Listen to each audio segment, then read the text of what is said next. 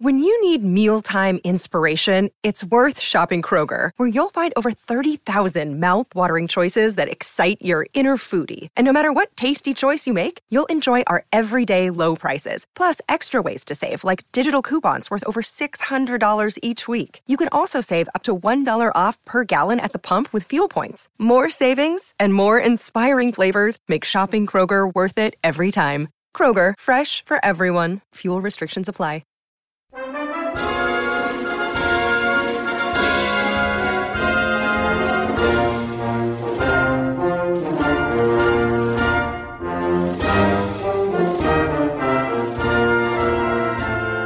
Hello and welcome to the Presidencies of the United States. I'm your host, Jerry Landry.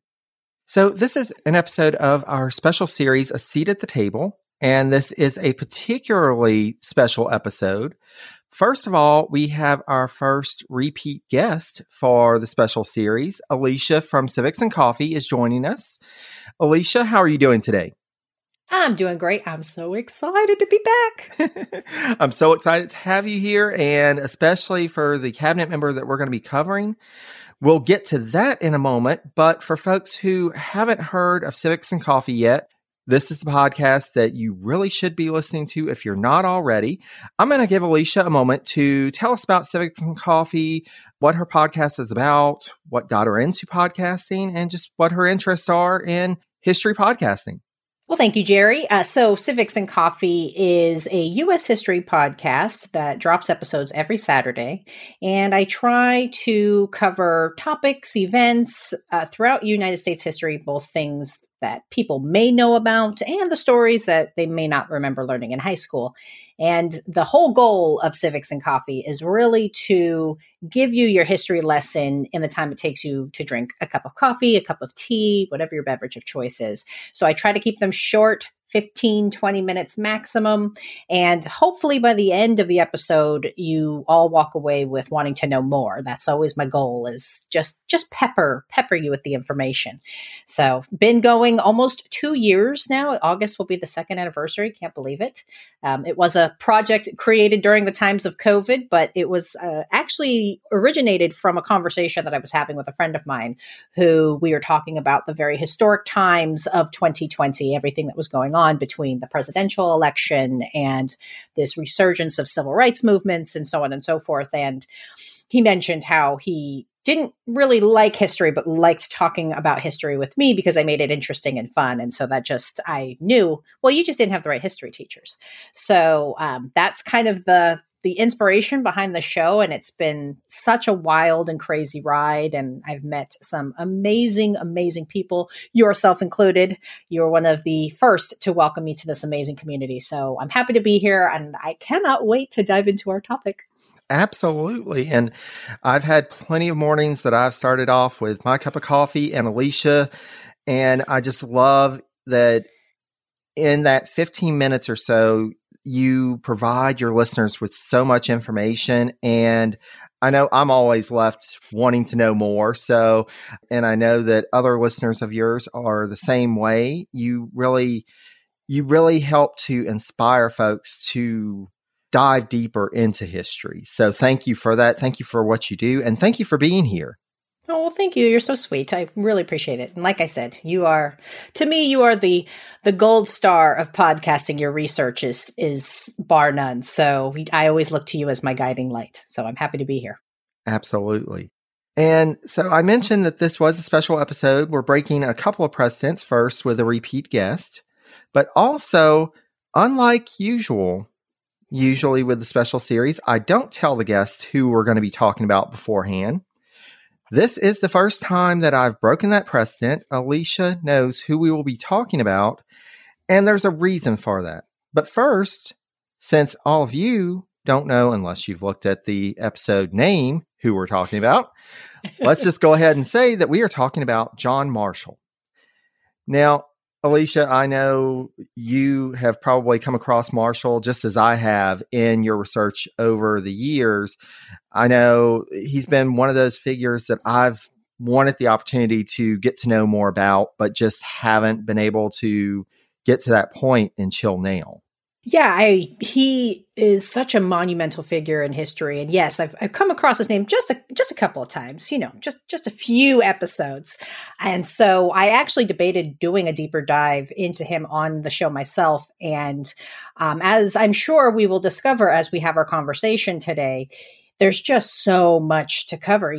He's got such a wide breadth of experiences, and his impact and legacy is just so large that I didn't know how I could necessarily put my arms around it. And so when you reached out and said John Marshall, I was like, oh yes, thank you. I can get to talk about this guy and really do a deep dive and have some fun with a friend as well. So I'm so excited to talk about him. And I'm sure that there are many folks in the audience who, of course, have heard of John Marshall, and especially in the context of him being Chief Justice of the Supreme Court. Now, the way we kind of snuck him into the series is that he had a tenure as Secretary of State, as we'll learn a bit more about shortly. But it's really that time on the Supreme Court that he is most well known for. And that's why it has always been a struggle to me to try and do a deeper dive, because with presidencies, we're, of course, focused on the presidency. And Marshall, as Chief Justice, does touch upon presidential history from time to time, but the only time that he's really a major part of the narrative is this time as Secretary of State. Now, this gets to part of why I revealed to Alicia who we were going to be talking about beforehand, because there is a ton of material out there about John Marshall. Gene Edward Smith's book alone on that biography of John Marshall is over 800 pages. And so this is quite different than many of the cabinet members that we've discussed thus far in the series, where it's just, you can't even find when they were born, much less much else about them. And so then I had to go through the question of, well, how do we cover John Marshall and do him justice, somebody who is such a pivotal figure in the early republic in American history? And so this is actually going to be the first of a two-part episode. I'm going to have some other special guests who are going to be joining us for the second part, who are actually interpreters at the John Marshall House in Richmond, Virginia. And so we're going to be focusing in a bit more on his time as Chief Justice. And so that frees Alicia and myself up to focus on his early career, his rise, that time as Secretary of State. And then we'll go through a bit of his tenure as Chief Justice. But that second episode, we're going to do a bit of a deeper dive on that. But I wanted Alicia to have a chance to look into that a bit more as she felt was needed, so that we could accurately rank him at the end. So with all of that said, because there is so much to talk about with John Marshall, I say let's go ahead and get started. Let's do it. I've got my coffee ready. Excellent. So John Marshall was born on September 24th, 1755, and he was the oldest son of Thomas and Mary Randolph Keith Marshall. Now, I included those names in there because, as Mary's name suggests, she was a member of the famous Randolph family that have come up time and again, both in the narrative series and the special series. And through this connection, this meant that John Marshall was related to Thomas Jefferson and John Randolph of Roanoke, as well as other prominent members of the Randolph family. However, the Marshalls weren't really close to those Randolph relations because Mary's mother had eloped with someone considered by the Randolphs to be beneath her station. And so that segment of the family was kind of the black sheep of the family, so to speak. And so Mary's mother, who conveniently enough was also named Mary, because that's how they did back in the day and really wanted to confuse genealogists in the future. They did not name their children to help historians at all. No, not at all. And so this elder Mary, after her first husband's death, had married the Reverend James Keith, who was an Episcopal minister in Fauquier County. And this county is going to be very important for the family, as we'll see moving forward. So, that's talking about kind of Mary's side of the family. But Thomas Marshall, John's father, was the son of another John Marshall. here we go again. They rotate like the 5 names in the family. So this John Marshall, John Marshall's grandfather, was dubbed John of the Forest due to his estate. And this lineage in Virginia on this side of the family went back to his great-grandfather, John, who immigrated to Virginia in 1650. Now, Thomas Marshall, in his early days, had assisted George Washington with his surveying work. And so really starting to get those connections here, even though they're kind of in this branch of the Randolph family that we don't talk about. Thomas is starting to build himself up. And in 1753, he accepted an order from Lord Fairfax to serve as a surveyor and land agent for Fairfax in Fauquier County.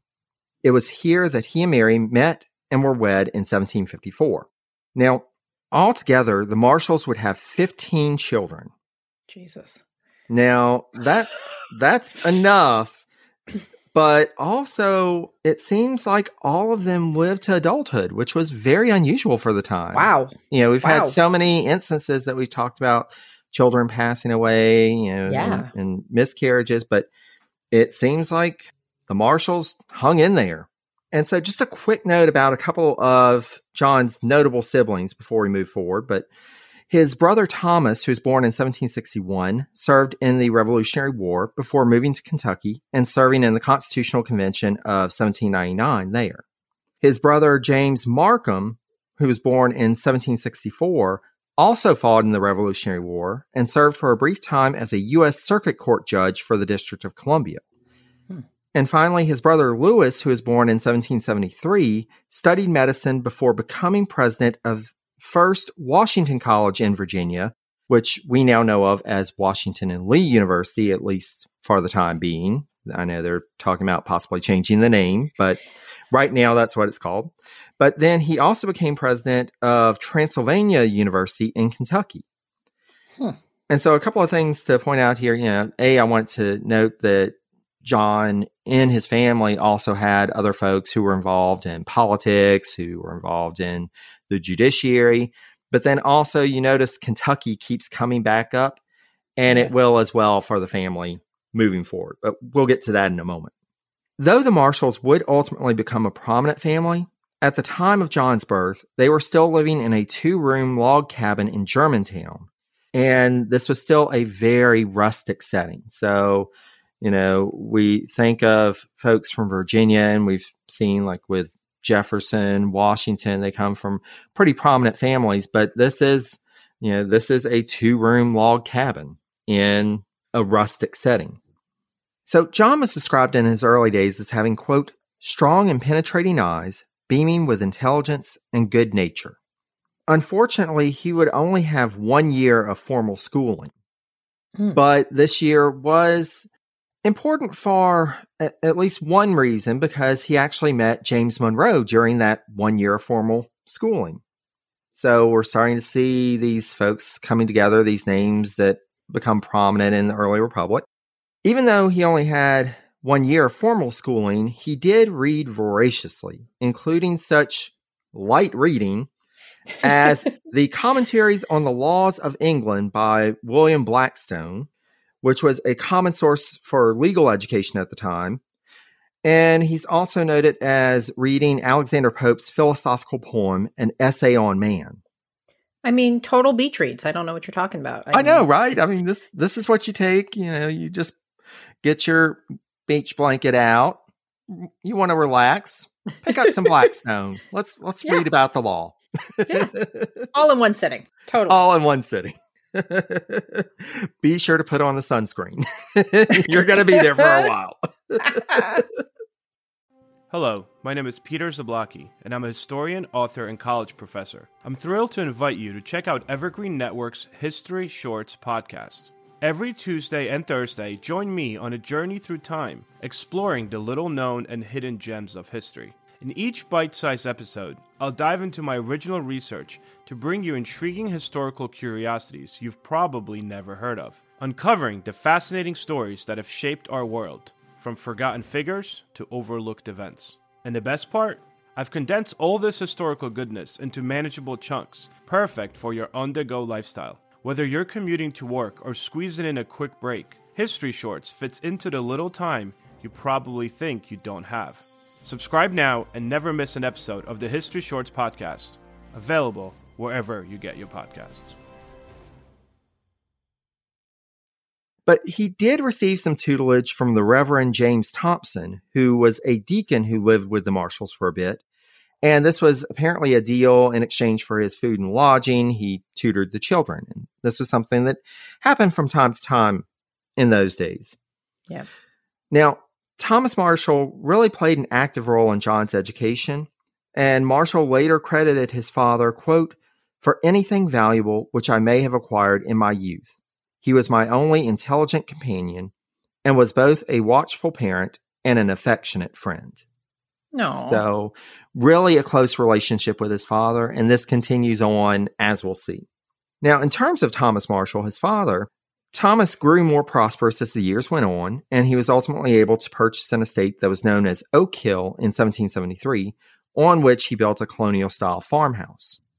Due to his growing stature in the colony, Thomas was first awarded the office of High Sheriff for the county in 1767, and then served numerous terms in the colony's House of Burgesses. So he is really a person on the rise at this point. Mm-hmm. Now, despite the benefits that his ties with the colonial governing class had brought to him, Thomas was an ardent supporter of what came to be known as the Patriot Cause, and he served on the Virginia Convention that declared the Old Dominion's independence from Great Britain. And so now we get to the point, we're getting to the Revolutionary War. We're starting to see that build up. And in 1775, Thomas Marshall organized a militia regiment that would come to be known as the Culpeper Minutemen and led the battalion at the rank of major. He was then given a commission as a colonel and led the 3rd Virginia Regiment. Thomas and his forces served at the battles of Brandywine and Germantown and suffered through the harsh winter at Valley Forge before being sent south to join with forces there. Thomas, at this point, kind of had a rough go of it because he served a tenure as the commanding officer at Yorktown, but then him and his troops were put under the command of General Benjamin Lincoln, and they were actually present when Lincoln surrendered his forces to the British at Charleston on May 12th, 1780. So all of these big moments in the Revolutionary War, and John Marshall's father is present for them and was even taken prisoner by the British. But before we forget whose episode we're actually doing, because we're not doing Thomas Marshall's episode. He didn't make it to the cabinet. But let's go back to John Marshall. Naturally, John got to start with his father, Thomas, in the 3rd Virginia Regiment. His father put together this regiment, and John joined it under his command.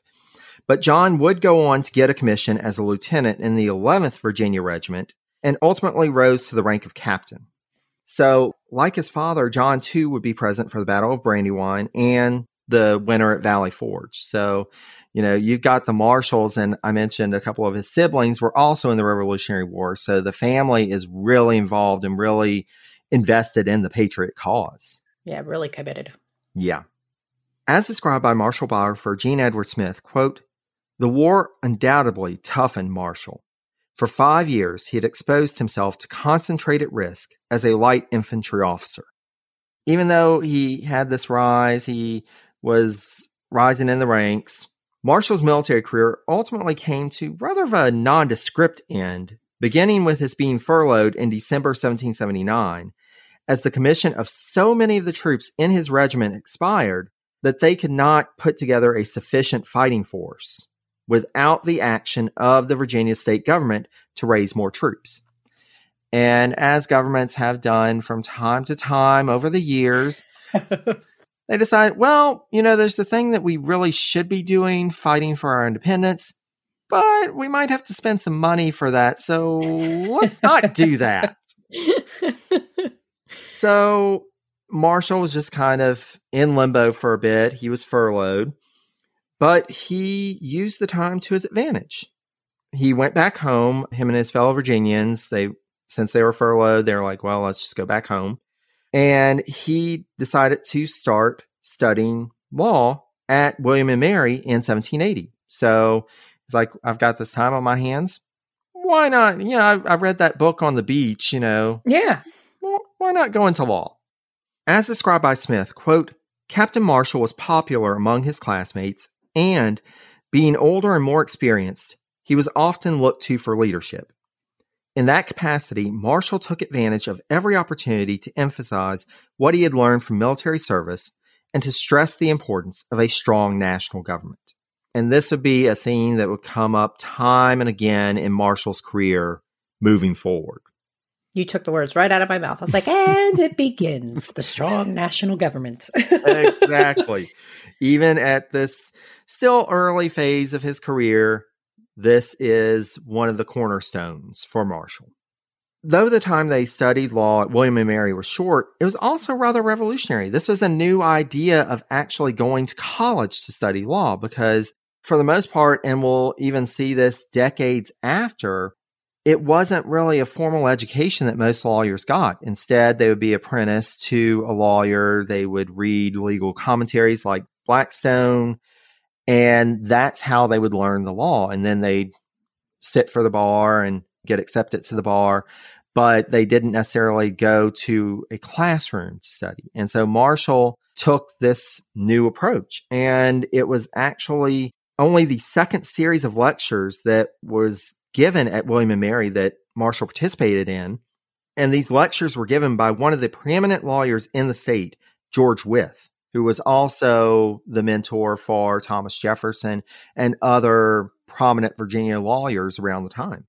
Adding this to his previous knowledge of Blackstone, Marshall successfully applied for and was admitted to the bar sometime in July or August of 1780. But he was still commissioned as an officer at the time, so he decided, we've got the law thing that I can fall back on, this little thing. But let me go and see about this whole military career. So he went back to Philadelphia later in the year. He tried to seek a new commission for the Army. Hey, I'm good to go. I'd like to fight. Just put me in a regiment. Really, at that point, Philadelphia, the northern states, that wasn't really the focus of the fighting. It was more in the South. And so there really wasn't much for Marshall to do. Now, this time, so I mentioned, he applied for the bar July or August 1780. 1781, we're going to see more action in Virginia. And so you would think that this would have prompted the Virginia state government to call up more troops or reactivate Marshall's regiment. But no, they were like, the British are invading. It's fine. It's fine. We can handle it. We can handle it.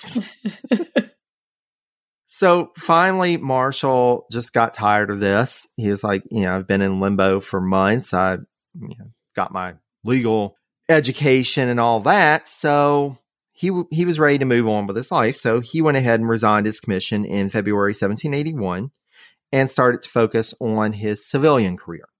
But before we get the impression that John's only focus was on professional aspirations, let's take a moment to discuss Peggy Ambler.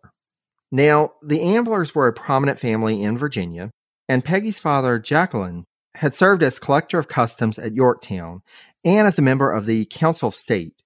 He would go on to be elected as state treasurer in 1782 and actually held this post for the rest of his life. So he was pretty prominent and well-known in Virginia and well-connected. Thomas Marshall knew Jacqueline and was a frequent visitor at their home. But as noted by Smith, quote, under ordinary circumstances, a leading Tidewater family such as the Amblers would have had little intercourse with the rough-hewn Marshalls of Fauquier County. But this was a different time. This was during the Revolution. And the Amblers had actually suffered financially as a result of the Revolution. And so, quote, it was the combination of the Amblers' financial difficulties and the Marshalls' military renown that bridged the gap. So the Amblers were coming down, the Marshalls were going up, and they met somewhere in the middle. Now, Polly, whose full name was Mary Willis Ambler, was born on March 18th, 1766, and was the second daughter of Jacqueline and Rebecca Ambler.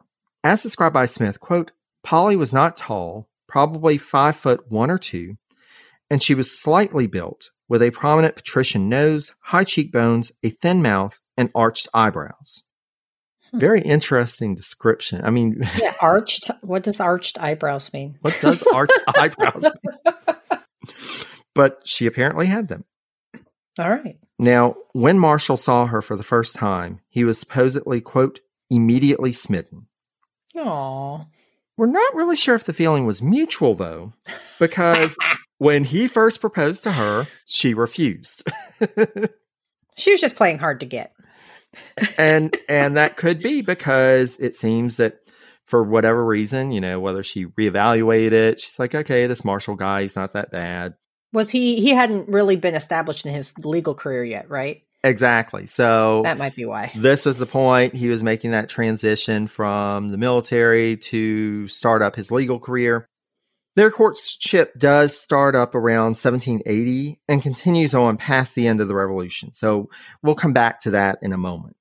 Like you were saying, Alicia, this was the time that he was really getting started in his legal career. So let's turn to that for a moment, because even though he found himself as a lawyer admitted to the bar, at this point, the war was still going on, so the courts were closed. There really wasn't much for him to do. Thus, he did what every self-respecting lawyer in the early republic with some time on his hands did. What do you think he did, Alicia? Oh, let's see. Did he try to join the House of Burgess? Did he try to go into writing? He ran for political office and was elected in 1781 to the Virginia General Assembly. Of course. I mean, if you're a lawyer in Virginia, you're ultimately going to end up in politics. Now, while John's future would be built in Virginia, his father Thomas's fate led him elsewhere. During Jefferson's tenure as governor of Virginia, he actually asked Thomas Marshall to undertake a survey of the Kentucky territory to the west of the Appalachian Mountains. As described by Smith, quote, "The virgin wilderness of Kentucky afforded abundant opportunity for those willing to speculate. Thomas Marshall, who had a keen eye for investment, was one of the first to embrace that opportunity, and this move would establish the foundation for the subsequent wealth of the Marshall family." Thomas Marshall has had this military career. He was briefly held by the British, and now he's starting this land speculation and moving his family to Kentucky. So the end of the war saw the father and son, who had been so close, now separating and forging their own paths. Now, this doesn't mean that they wouldn't retain their links, of course. And John would get in on the land speculation in Kentucky, just like Thomas and other members of the family. And it really helped to have family members on site to help, because unlike so many other Virginia land speculators who would just buy land and not have anybody there, not actually go and see it, the other Marshalls were there, Thomas and some of his brothers, to be able to look at the land, be able to make sure that it was being taken care of and all of that. So that really helped John Marshall to see some profit from these land speculations. But we're finally at the end of the war. And with the end of the war, you start to have new opportunities available. And so, John is starting this political career. And in 1782, he had won a seat. And so he started working in the Virginia State Assembly. But he wouldn't be there long, because it was about a year later, thanks to his soon-to-be father-in-law's influence, John Marshall was elected to the Council of State. And so the Council of State at this point was basically an advisory group for the governor. They had a bit more control than, as we think of, state secretaries of state or whatever, those state offices nowadays, because Virginia at this time had kind of a weak governor system. And so the Council of State was a bit more prominent and had more control over things than some of our state governments do nowadays. Before we kind of dive into that, we should note that this brief tenure of his in the state legislature would give him an opportunity to make the acquaintance of many of the leading figures in Virginia politics, including some figures that we've talked about in the narrative as well as the special series, including Edmund Randolph, Richard Henry Lee, and he would get reacquainted again with James Monroe. Despite being so new to the scene and even though his soon-to-be father-in-law's influence was probably helpful in this, we also have to look at that Marshall himself is starting to make a name for himself in politics, which could have also helped to prompt this appointment to the Council of State. And we actually have a visitor who observed some of the proceedings of the State Assembly while in Richmond. He noted of Marshall that he could already see that he was having an important influence in the political schema of the state. Despite this, though, Marshall did have some detractors, and they were like, well, this is still a young guy. Why is he going to the Council of State now? That should be reserved for more of the elder statesmen of Virginia. Who does this guy think he is? But Marshall actually wasn't the only younger member added to the Council of State at this time, because that colleague, James Monroe, who keeps coming back up, he also joined the Council of State. Both of them, they were the two youngest people to serve on the council to that point. Wow. And so at this point, Benjamin Harrison V, who was also known as the signer because he was a signer of the Declaration of Independence, Benjamin Harrison was now governor of Virginia at this point that Marshall was serving on the Council of State. As noted by Smith, not only did, quote, Marshall's service on the Council of State bring him into daily contact with the problems of governing the sprawling Commonwealth of Virginia, which at that time extended from the Atlantic to the Mississippi, it ensured Marshall a steady source of income to provide for his new bride. And so, to your point earlier, Alicia, this may have been part of the reason that she declined earlier. He was still trying to get his financial feet under his ground, and this allowed him a steady income so they could get married. Well, that's what the marriages were really back then, right? It was a marriage. It was a contract, right? Okay, well, I'll bear you some children, but you have to be financially viable. You have to be able to support a family. So I'm not surprised that she held off until he had proved himself worthy.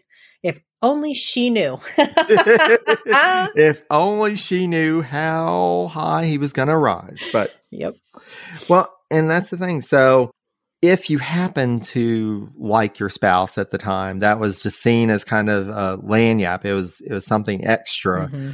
But it really was all about the finances. It was about being able to start to build a family, start to build a life together. And so they actually married on January 3rd, 1783. But he was still struggling. Even though he had this steady income, he really didn't bring much wealth to the table at this point. And so, and he also had very few legal clients, which was a supplement, but he really didn't have a big legal practice at the time. So they still struggled a bit in those first couple of years. The family also struggled due to Polly's ill health. The couple's first child, Thomas, again, same names over and over, but this Thomas was born in July 1784. Unfortunately, the birth put such a strain on Polly that, quote, she was bedridden for weeks afterward. Wow. In 1786, their first daughter, who they named Rebecca, was born, but she only lived for a few days. Mm-mm. As described by Marshall biographer Joel Richard Paul, quote, Polly never completely recovered from the loss of her first daughter. When she lost another child the following autumn, she had an emotional collapse. Mm.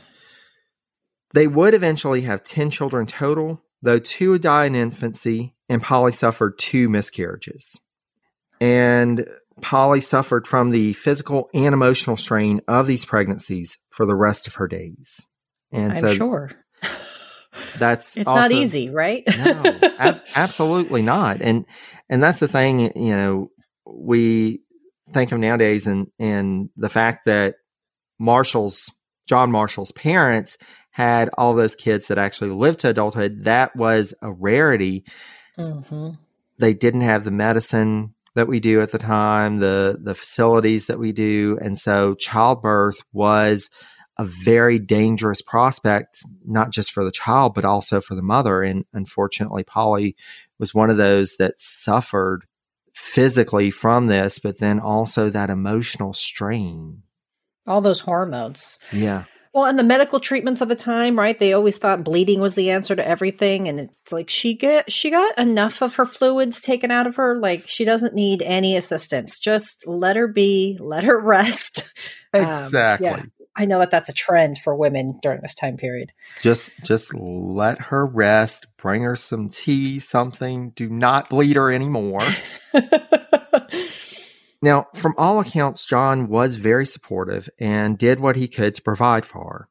Again, from Paul, quote, "For most of their married life, Polly's series of nervous breakdowns, severe migraines, wild mood swings, anxiety, and depression dominated their household. But Marshall devoted himself to her. He assumed most of the household responsibilities that usually fell to women, such as shopping and cleaning the home. Visitors described his meeting them at the door with a broom and a dustpan.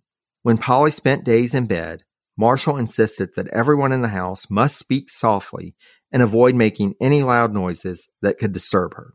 Wow, what a partner. And again, this is very atypical of the time, not every man at this time, let's just go ahead and call a spade a spade.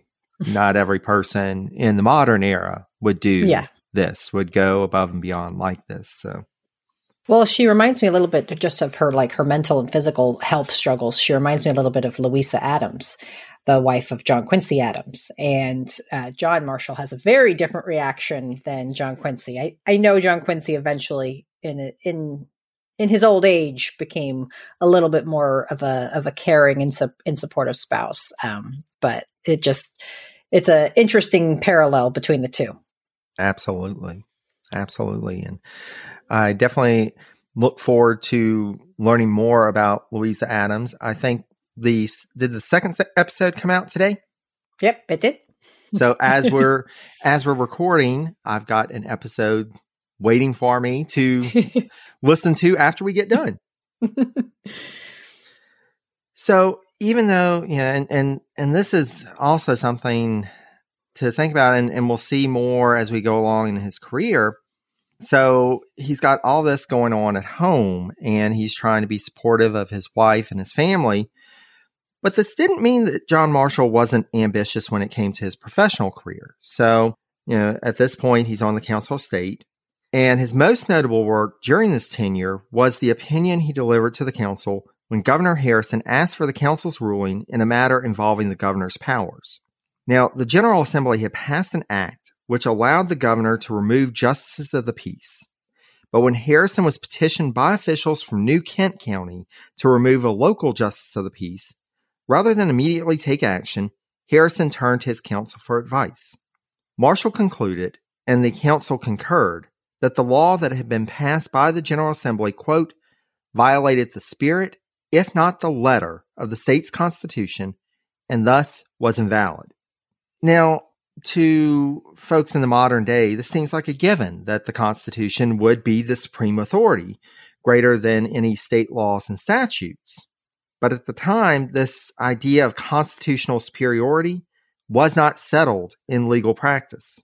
Indeed, Thomas Jefferson felt that constitutional articles and provisions were equal to legislative acts. He didn't see that a constitution, whether it was state or federal, should be the standard bearer, be held higher than just state laws that are passed by the General Assembly.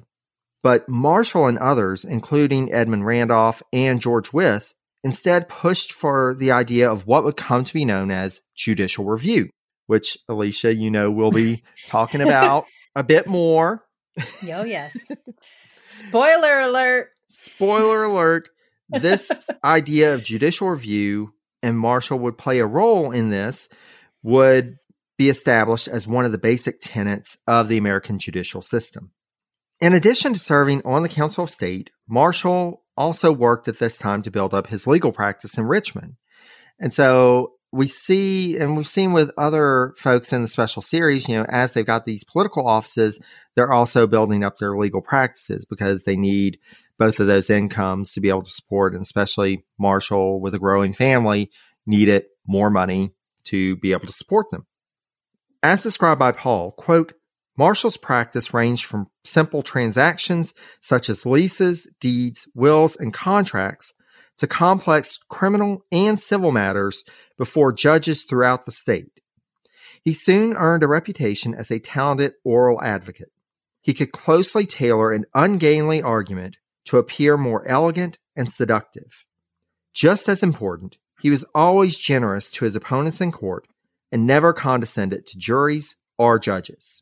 In addition to having this wide breadth of legal experience and expertise, he's also trying to establish himself as having a good reputation, as somebody who, you can get along with, even if you're on opposite sides of the court of the case. Well, he was very charismatic, right? I mean, I think you see that even in his military career, and it helped him throughout his political career, and of course, especially during his time on the Supreme Court. And it's interesting to kind of see how it's a building block, right? Mm-hmm. As he progresses, he stays humble and gracious, and is able to kind of get people onto his way of thinking, which is really what you want to do as a lawyer, right? You want to be able to persuade people over to your side. And he definitely had a very interesting approach in how he tried to get people to follow him and listen to his arguments. So it's interesting to kind of hear how this is all happening in the early stages of his career, right? Absolutely. And you hit on something with that, Alicia. This is going to be a common thread that we see throughout Marshall's career. And I think arguably is part of the reason for his success in his later career is this idea of being able to reason with folks, to be able to persuade, to be able to reconcile, come to an agreement, a compromise. Mm-hmm. He did struggle at first, and especially as the end of the war brought more competition from other young lawyers who were returning from service in the Continental Army. So it kind of went from, he was one of the few lawyers, but the courts were closed, to the courts are open, and now there are tons of lawyers in the state. Now, during this time that he's struggling financially, he apparently resorted to a practice that would be considered not only unethical, but illegal in the modern era. Basically, clients would give him funds for land purchases that they wanted to make in Kentucky and that they were working through Marshall to obtain.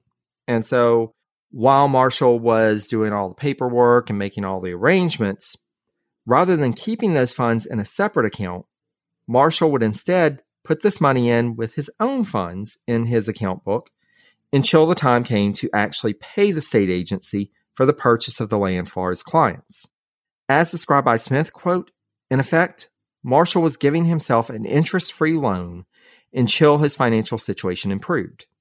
It would be over a century later before the laws would establish regulations to end this practice, and it was something that other lawyers did as well. And to Marshall's credit, he always made good on providing the funds for the land purchases for his clients when they were needed. That was going to be my question. Did he ever renege on any of these deals? While it's highly questionable, I feel like perhaps back then, just knowing how underdeveloped the banking system and financial system was during this time period, you can't. It's one of those you can't put 2022 lenses on a transaction in 1785. They were different times, different expectations. So I'm glad to know that he didn't ever back out of a deal because he accidentally spent that money. And he didn't, but of course others did. And that's part of the reason why this eventually became, this is not an acceptable practice. We are going to make this illegal.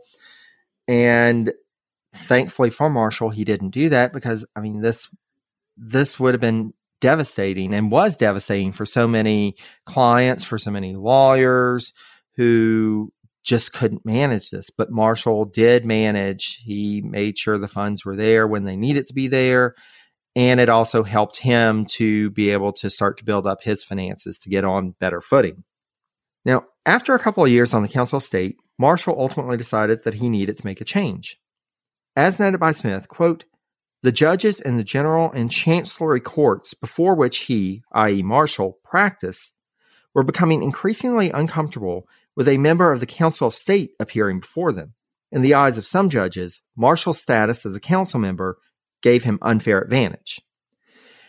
And that's understandable. Here he is somebody who is politically prominent in the state. And, oh, by the way, I've got a rule in this court case that he's arguing for this client. If I rule against him, is he going to do something politically against me? Is he going to hold it against me? So you can understand why that would be seen as kind of hesitation. Yeah. It also took up a good amount of time, this time on the Council of State, because it was, they were basically managing the state. This was the executive branch of the state. And so this took up a good amount of time for Marshall while he was trying to build up this legal career. He wasn't really able to devote himself fully to building up his practice. Thus, on April 1st, 1784, Marshall submitted his resignation from the council to Governor Harrison. Not only would his legal practice grow significantly after he was able to devote more of his time to it, but he was also reelected to the Virginia House of Delegates representing Fauquier County. Though Marshall pushed for reform efforts in the state legislature, he increasingly reached a conclusion that the current state of affairs in terms of the government of the United States was untenable. So this was the Articles of Confederation, the Confederation government. Marshall was looking at this and saying, this really isn't working. We'll return more to that in a minute, but going back and really focusing in on his legal career and personal finances, slowly but surely Marshall's state improved. Now, this is in part due to his own efforts and in part due to the support that was provided by his father and his father-in-law. So he had both of these folks working towards his advantage, trying to help to build up this young man and his family. Marshall's legal practice got a boost in 1786 when his friend and colleague Edmund Randolph was elected governor of Virginia. Now, Randolph, also a lawyer in Richmond, he turned over his legal practice to Marshall. He's like, I'm going on to be governor. I really can't devote my time to my clients. So he handed it off to Marshall. Randolph had actually previously had his practice handed to him by Thomas Jefferson when Jefferson became governor. So it's interesting how these clients are getting handed off from one prominent Virginia politician to another. And so now it's John Marshall's turn. And pretty strong legal minds, all three of them. So it's not worse for the wear for these clients. They're going from Jefferson to Randolph, who, if memory serves, was a pretty talented legal mind, to John Marshall, who we know is pretty epic when it comes to understanding the United States constitutional law. So absolutely. I feel like the clients didn't suffer. I think they'd be okay with that. And also, and I mentioned the help that he got from his father and father-in-law. So Thomas Marshall gave his son some land in Fauquier County, while Jacqueline Amber gave Marshall a half-acre lot in a neighborhood in Richmond where numerous other state officials resided. It was on this lot that Marshall built, quote, a handsome two-story federal-style brick house, which is still there to this day and is known as the John Marshall House. Surprise, surprise. Now, Marshall would run his legal practice out of the house before he finally built a separate brick office behind the house. So this gives him an opportunity to still be close to his family, to still make sure they're being taken care of, while at the same time working on his legal career. The house would also allow Marshall to entertain other prominent Richmond attorneys, as well as leading politicians, as it had, quote, an exceptionally large dining room that could accommodate as many as 30 guests. Wow. Now, we should note that in establishing this household, Marshall used enslaved labor to manage the household's operations. According to Paul, quote, Marshall owned between 7 and 16 household slaves at any time, which was slightly more than the average household in Richmond had. Though both of the biographies that I used for research acknowledge that Marshall did express a, quote, abhorrence for slavery in general, we do need to make note of that he made no moves to free those that he enslaved during his lifetime. And as Paul notes, quote, he did enjoy the comforts that his household slaves provided to him. Marshall's attitude toward African Americans was paternalistic. There is no evidence that he used physical violence against those he enslaved or that he separated families. But we should note, he was a slave owner and he really didn't make any moves to free these people that he enslaved. And so once we get to that round at the end where we're discussing his legacy, that is one thing that we will have to take into consideration. And didn't he had an issue with the institution in and of itself, but like he never acted upon that, if I remember correctly from my reading of him, correct? Exactly. He did, and we'll talk a bit more during his time as Chief Justice. He did get involved in the American Colonization Society and things like that, but no, he kind of saw it as a part of life, and it was a part of his life that he felt. I didn't create it, so I don't like it, but I didn't create it, and I need to survive. It's convenient for me. It's convenient for my family, so here we go. Yeah. So Marshall would also become more involved with various social clubs in Richmond, which helped him to establish more connections and continued his advancement both professionally and politically. But before he could really advance too far in his career, Marshall and his contemporaries had to figure out what to do about the state of affairs in the United States.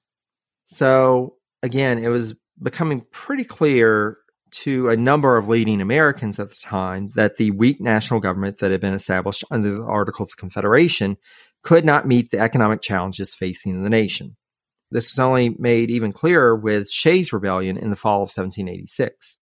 So you've got domestic uprisings, you've got an economic crisis, and you've got this government that just can't seem to do anything. And Marshall was always kind of a big proponent of that strong central government. So again, being influenced by his military service, being influenced by his time in Virginia politics, and kind of seeing the inadequacies and ineffectiveness of this kind of confederation, it doesn't surprise me that he was gung-ho about, all right, we need to change this. Absolutely. Absolutely. And so you start to have other actors on the scene. You've got James Madison, you've got Alexander Hamilton. They go to the Constitutional Convention, which folks didn't know at the time that the Constitution was going to come out of it, but it did, and now it is the Constitutional Convention. Now, Marshall wasn't a member of that convention, but he was very much in favor of the plan that came out of Philadelphia in 1787.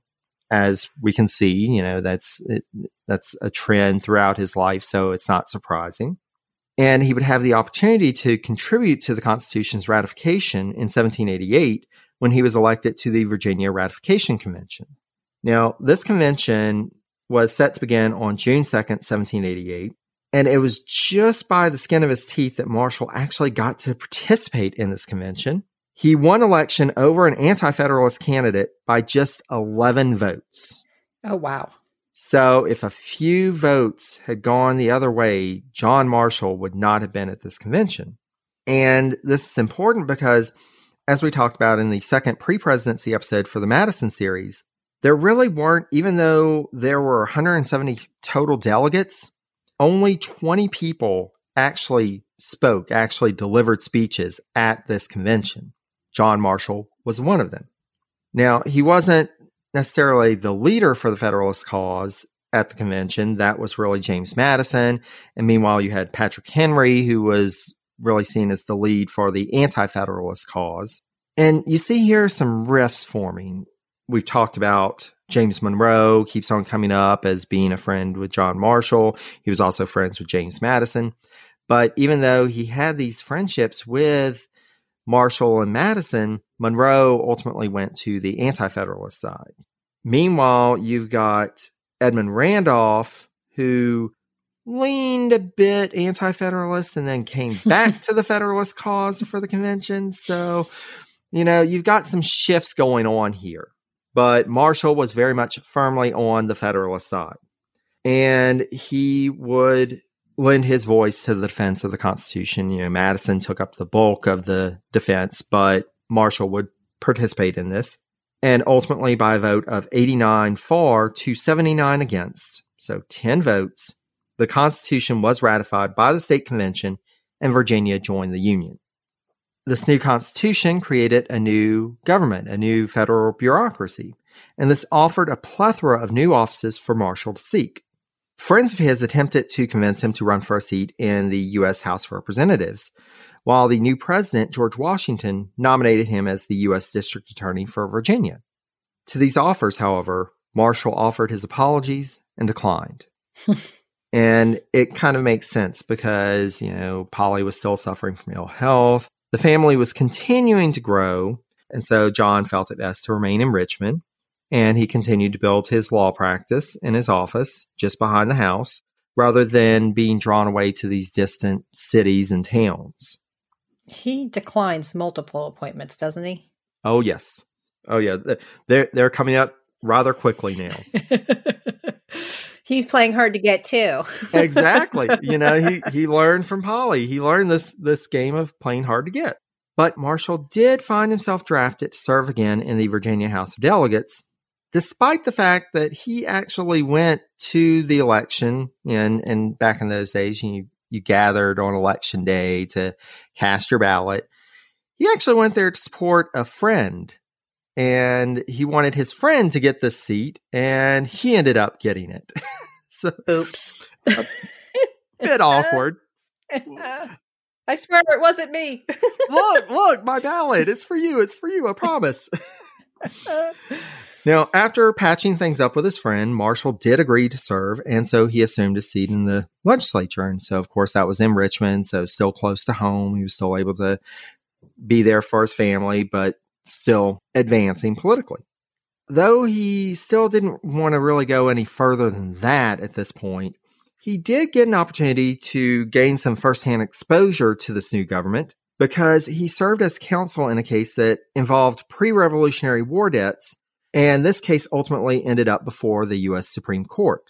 In February 1796, Marshall made the trip up to Philadelphia, which was then the nation's capital, and appeared before the highest federal court for the only time he appeared in front of the bench of the Supreme Court.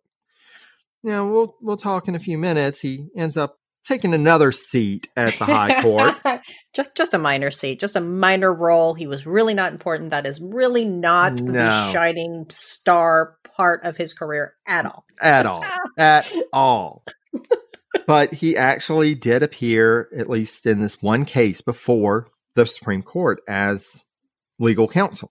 Now, there are a few cases of note from the early days of the Supreme Court, but this case, Ware v. Hylton, was one of the more important in that the ruling, which was actually against Marshall's client, so Marshall lost this case, the ruling established, quote, that the United States could not shirk its obligations to Britain. The private debt owed to British and Scottish exporters would have to be paid. This would also end up being only one of two Supreme Court cases where Marshall found himself on the losing side.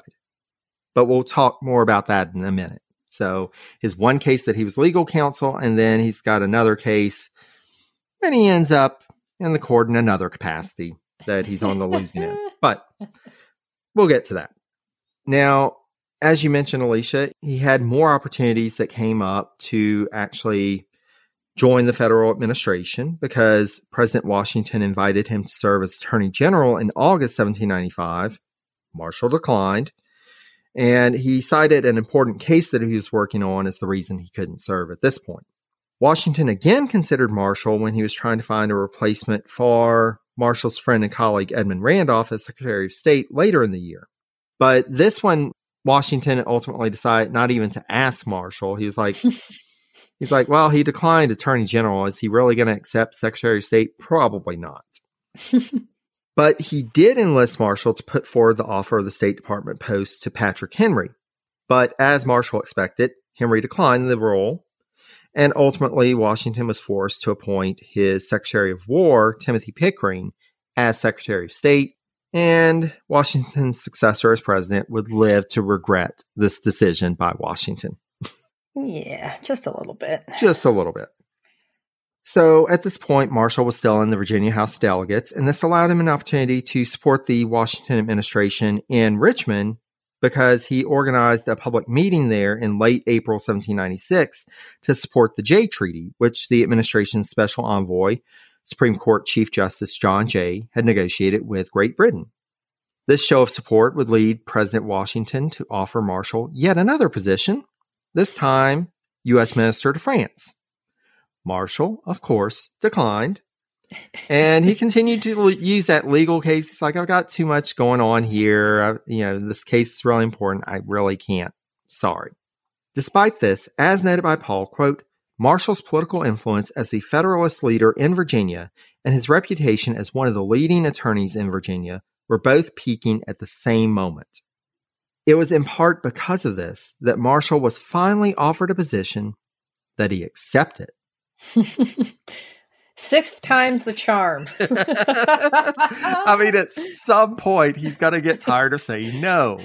Or we're just going to catch him on that right day. It's got to happen. It's got to happen. So, March 1797, John Adams became president, succeeded George Washington, and the incoming chief executive was immediately faced with a diplomatic crisis with France. Marshall had been offered the post as U.S. Minister to France. He had declined. Washington then offered the position to Charles Cotesworth Pinckney of South Carolina, and Pinckney actually accepted. He traveled to France, but he found upon his arrival that the French government refused to recognize him as the official representative of the U.S. in Paris. This was due both to the increasing tensions that were related to the Jay Treaty, which, of course, France saw as being more favorable to Britain to their detriment. And they're like, guys, we helped you to get your independence from those guys, Britain, and now you're cozying up to them? Really? We had an agreement, guys. What happened? We thought we were good. What's the problem? They also really weren't happy about how the previous U.S. Minister to France, James Monroe, he keeps coming up again and again. So James Monroe had actually been very well received by the French government. They saw him as being somebody that they could work with. He was really pro-French, and the Washington administration hadn't really liked that. They felt he was a little too cozy with the French, so they removed him from the post. And the French government was upset about that because you're sending this Pinckney guy who really isn't too keen on the French. It seems like he's really favorable to the British. Maybe you should have sent him to London. But regardless, this move continued to ratchet up the tension between the two nations, and so President Adams had to decide how to respond. He opted at this point to name a 3-person commission to travel to France to hopefully resolve the crisis. And so since Pinckney was already there, he went ahead and nominated him, as well as Elbridge Gerry, who was a trusted friend and associate from Massachusetts. And for the third member, you guessed it, John Marshall of Virginia. And it's interesting because for a couple of reasons. So first of all, John Adams really didn't know John Marshall at this point. So it seems like he was probably recommended by other leading Federalists, possibly even by Washington himself. Washington may have left a note on the desk as he was leaving, in case you need somebody for a position, try asking Marshall again. Maybe you'll get lucky. I've been asking him for 10 years at this point now. Maybe you'll have better luck. Also, why did Marshall agree to this? Right. So what's interesting, because Paul postulates and he asks this question, why did Marshall accept this one? And especially, this would mean travel to France. This would be taking him well away from his family for months at a time. But Paul reasoned that Marshall, quote, cared about the outcomes of the negotiations, and he was also familiar with the underlying issues. While it pained him to leave his family and his practice, Marshall assumed that the mission would be a matter of only a few months, and he assumed that he could hold on to his clients during that time. So, this provided Marshall an opportunity to finally say yes and to demonstrate that he wanted to advance politically, but it wasn't too much of an investment of his time and wasn't going to take too much away from the energy towards his legal practice. So that's why Paul thought that Marshall probably accepted this one. And that makes sense. Yeah. Yeah. Just because if you were the minister, right, you were there for a number of years until you were recalled. So that was kind of in perpetuity, which would definitely alter his entire life, and it wasn't common for them to travel with their family. And being as committed to his family as he was, it's much easier to sail away for 2 to 3 months versus 2 to 3, maybe even 4 years being overseas and apart from your family. So I agree. I think that makes a lot of sense. Absolutely. And so this new commission that President Adams put together, so Pinckney and Marshall were both Federalists. Gary was a Democratic Republican. And this was actually a point of contention between President Adams, who pushed for Gary's inclusion, and other Federalist leaders who didn't really think too much about this whole bipartisanism that Adams was trying to push. Like, he's not one of us. We really need another Federalist. And Adams is like, look, guys, let's just try and work across the aisle just this one time. But the Senate did confirm the 3 commissioners. But what's interesting, we see John Adams doing this again and again. He actually sent the names of the commissioners to the Senate for confirmation, and the Senate confirmed them before Marshall had even heard this news and had decided whether he was accepting or not. Thankfully for Adams, Marshall did decide to accept this, and so he would travel to Europe. The commissioners would join Pinckney in Europe, but this commission had little luck in achieving anything worthwhile, as before the negotiations could even begin, they were approached by agents of the French foreign minister, our old friend Talleyrand, who insisted that they, quote, must pay a great deal of money, a 50,000 pound bribe to be exact, in order for negotiations to begin.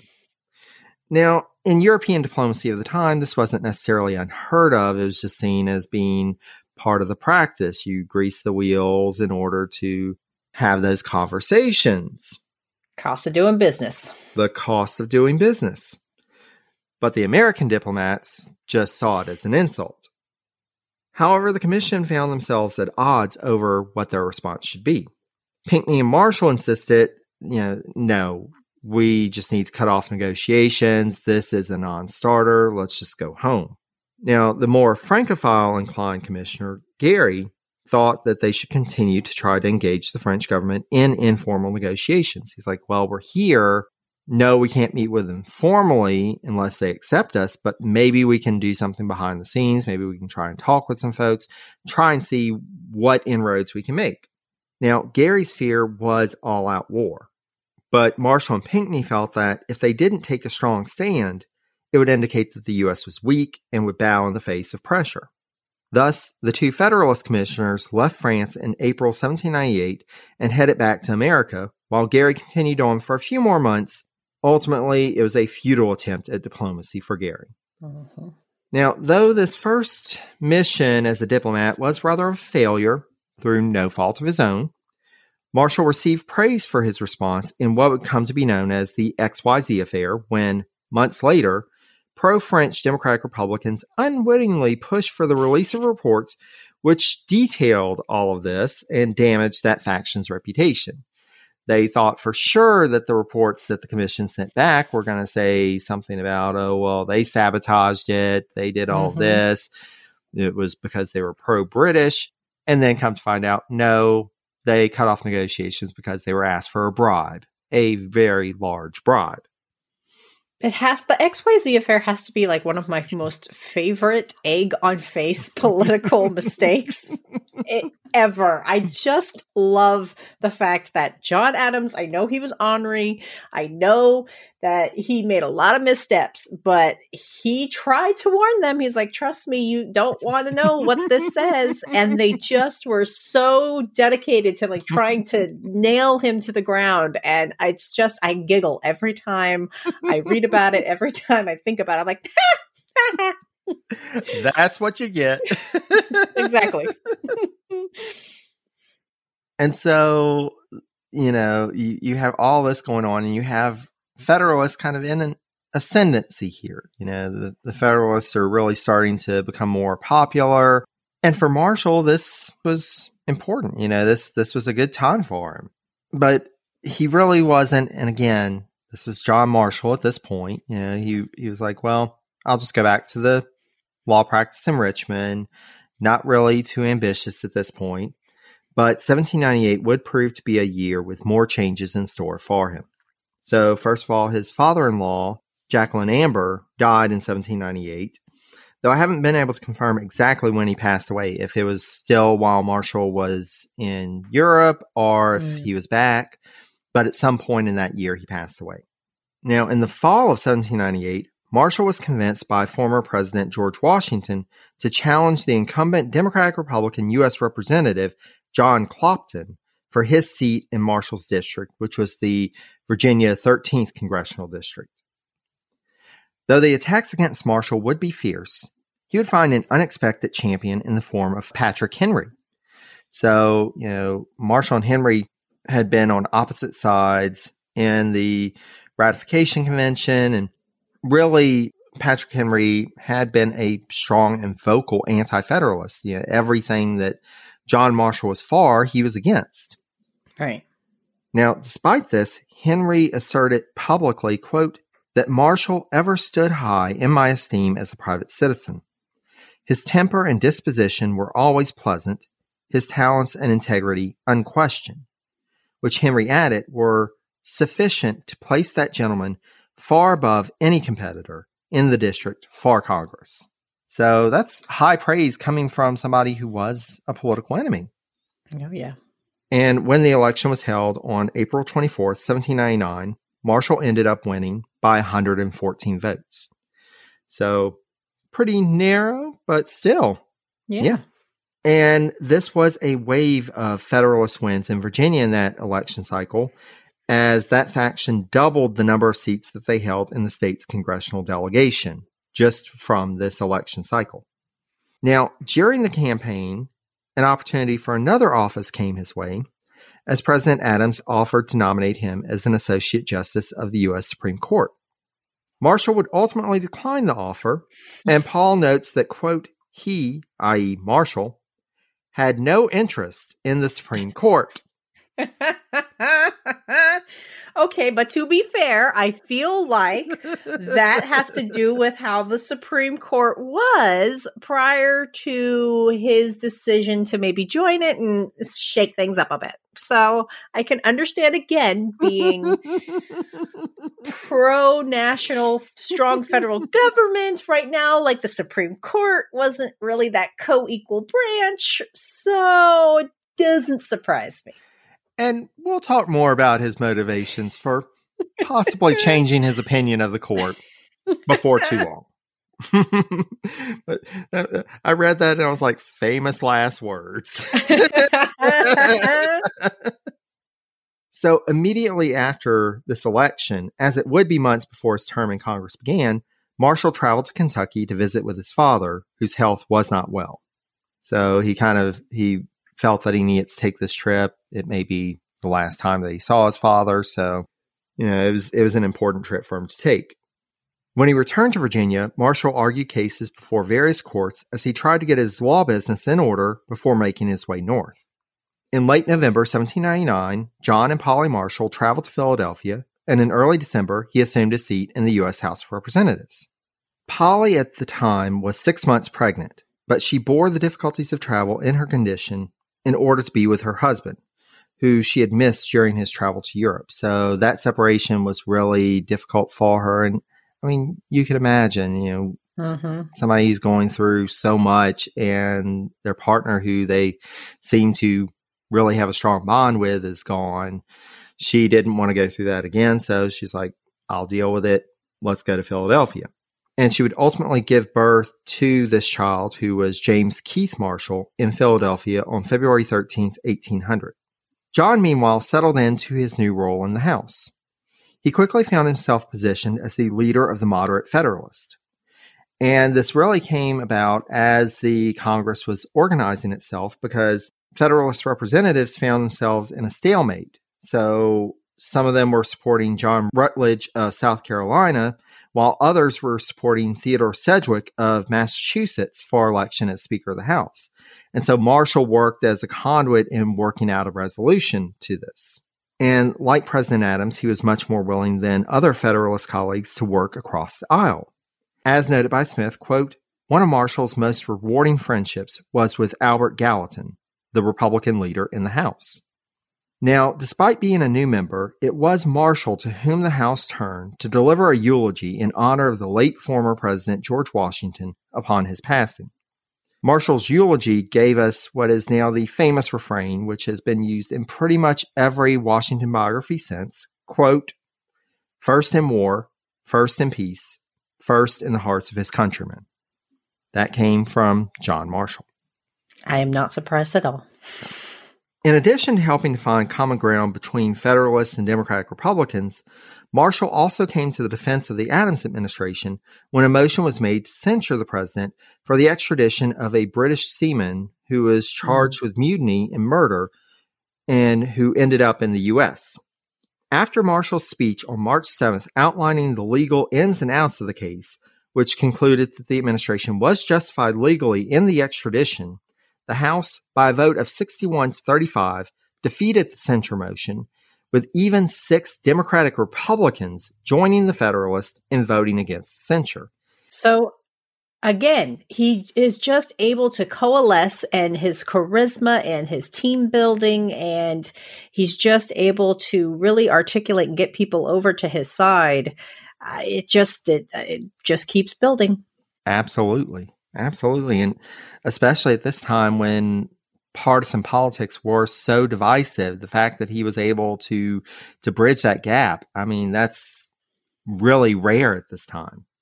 Well, and especially at this point, right, the other opposing faction is really starting to get its feet wet, right? And they're going to knock Adams out of the presidency here shortly. So it's amazing that he was able to kind of convince them to agree with him. Absolutely. And due to Marshall's loyalty to the administration in this brief tenure in Congress, when Adams decided, and we've talked about this in other episodes of the special series, he chose to inherit Washington's cabinet, but that was not really a great move. They were working against him. And finally, in 1800, Adams decided, I've had enough with these folks. I'm getting rid of some of them. He naturally had Marshall in mind to bring into the administration. In early May, after James McHenry submitted his resignation, Adams put forward Marshall's name to the Senate to succeed McHenry as Secretary of War. Now, Representative Marshall wrote to the president the next day on May 8th, asking him to withdraw the nomination and asserting that, quote, "No man is more intimately persuaded than myself of the wisdom of that political system which has been adopted by the government of my country, nor of the unvarying patriotism with which it has been pursued. It is therefore with particular regret, I assure you, that my private affairs claim an immediate attention incompatible with public office and oblige me to decline the honorable station you would have assigned me." And so from what we've learned of Marshall thus far, we can really kind of understand, the congressional term was only for a few months. Then he'd be able to go back to Richmond, be able to keep up his legal practice versus being a cabinet member that basically you're on most of the year, even when Congress isn't in session. So You can kind of understand why Marshall would say, okay, well, I'm okay with being in the House, but not Secretary of War. Yeah. Despite this request from the person he had nominated, Adams simply refused to withdraw Marshall's name. And thus, on May 9th, the Senate confirmed John Marshall as Secretary of War. Marshall, however, thinking, I just sent this nice letter, Adams is going to remove my name, I don't have anything to worry about, he had left Philadelphia for Richmond to do what he could to revive his struggling law practice. Even though Marshall thought that he was going to be able to balance this legal practice with his time in Congress, some of his clients had started taking their business elsewhere because they couldn't rely on Marshall to be present to take their cases to court. They're like, well, it's fine and dandy that you think I can wait until June for this, but I really want to move forward on this. Luckily for Marshall, since he was not on hand to immediately take control of the War Department, when Adams fired Timothy Pickering as Secretary of State on May 12th, the president decided that the War Department might not be the right place for Marshall after all, and instead he sent in Samuel Dexter's name for confirmation to that post, while he put Marshall's name up for nomination for another post, Secretary of State. Marshall was confirmed for this new post unanimously on May 13th, and Dexter was confirmed as Secretary of War. Now, you can imagine Marshall's surprise when this commission arrived from Attorney General Charles Lee saying, "Congratulations, you're now Secretary of State." I think hold on, that wasn't even the office that he was putting me up for, was it? And I told him no. Well, technically, you only said no to Secretary of War. Secretary of State is a completely different thing. It's a different office. I know you didn't want the War Department, but this is the State Department. Okay. Now, as noted by Smith, quote, Marshall now had a serious decision to make. He was committed to the president, but his family obligations were compelling. Perhaps the most serious problem was Polly's reluctance to leave home. 6 months in Philadelphia had convinced her she did not want to leave Richmond again. On the other hand, the salary of the Secretary of State would be sufficient to support Marshall's comfortable lifestyle. Ultimately, Marshall would agree to the appointment, and after clearing up some personal business in Richmond, he rode a stagecoach with Supreme Court Associate Justice Samuel Chase, who was a fellow passenger on the stagecoach. They rode to Washington, D.C. in early June. So now we get to a possible reason why he may have accepted Secretary of State, because the capital was moving. They weren't going to have to go back to Philadelphia. They were just going to have to go across the Potomac from Virginia to Washington, D.C. And so John Marshall assumed office as the 4th Secretary of State on June 13, 1800 in Washington, D.C. Upon his arrival in town, he would stay in the Washington City Hotel, described as, quote, a 3-story brick building that had recently opened. Ironically enough, this hotel was on what would become the site of the Supreme Court building far in the future. Fellow lodgers at the hotel that June were President Adams and the new Secretary of War, Samuel Dexter. Adams and his new cabinet members would work together for a week before the president departed to return home to Quincy for the rest of the summer. Adams's departure meant that, on the ground at least, Secretary of State Marshall was now in charge of government operations, as well as continuing to work to lead the factions of the Federalist Party to a reconciliation before upcoming elections. Marshall also found that he had some diplomatic business with which to contend. Surprise, surprise for the Secretary of State. Marshall, upon assuming office, found a letter from U.S. Minister to Britain Rufus King about an impasse in the proceedings of a joint arbitration commission, which was established as a part of Jay's Treaty, and this was delaying the processing of claims of British creditors against Americans. So that was part of the treaty, that they would put together this commission in order to settle those claims, to evaluate and pay out as needed. King warned that if matters were not moved along, the British government was starting to, quote, threaten to continue its attacks on U.S. ships and its occupation of forts along the Canadian border. The new secretary instructed King to work with the British Foreign Secretary Lord Grenville, quote, to amend the commission's procedures and appoint a new commission in order to end the deadlock.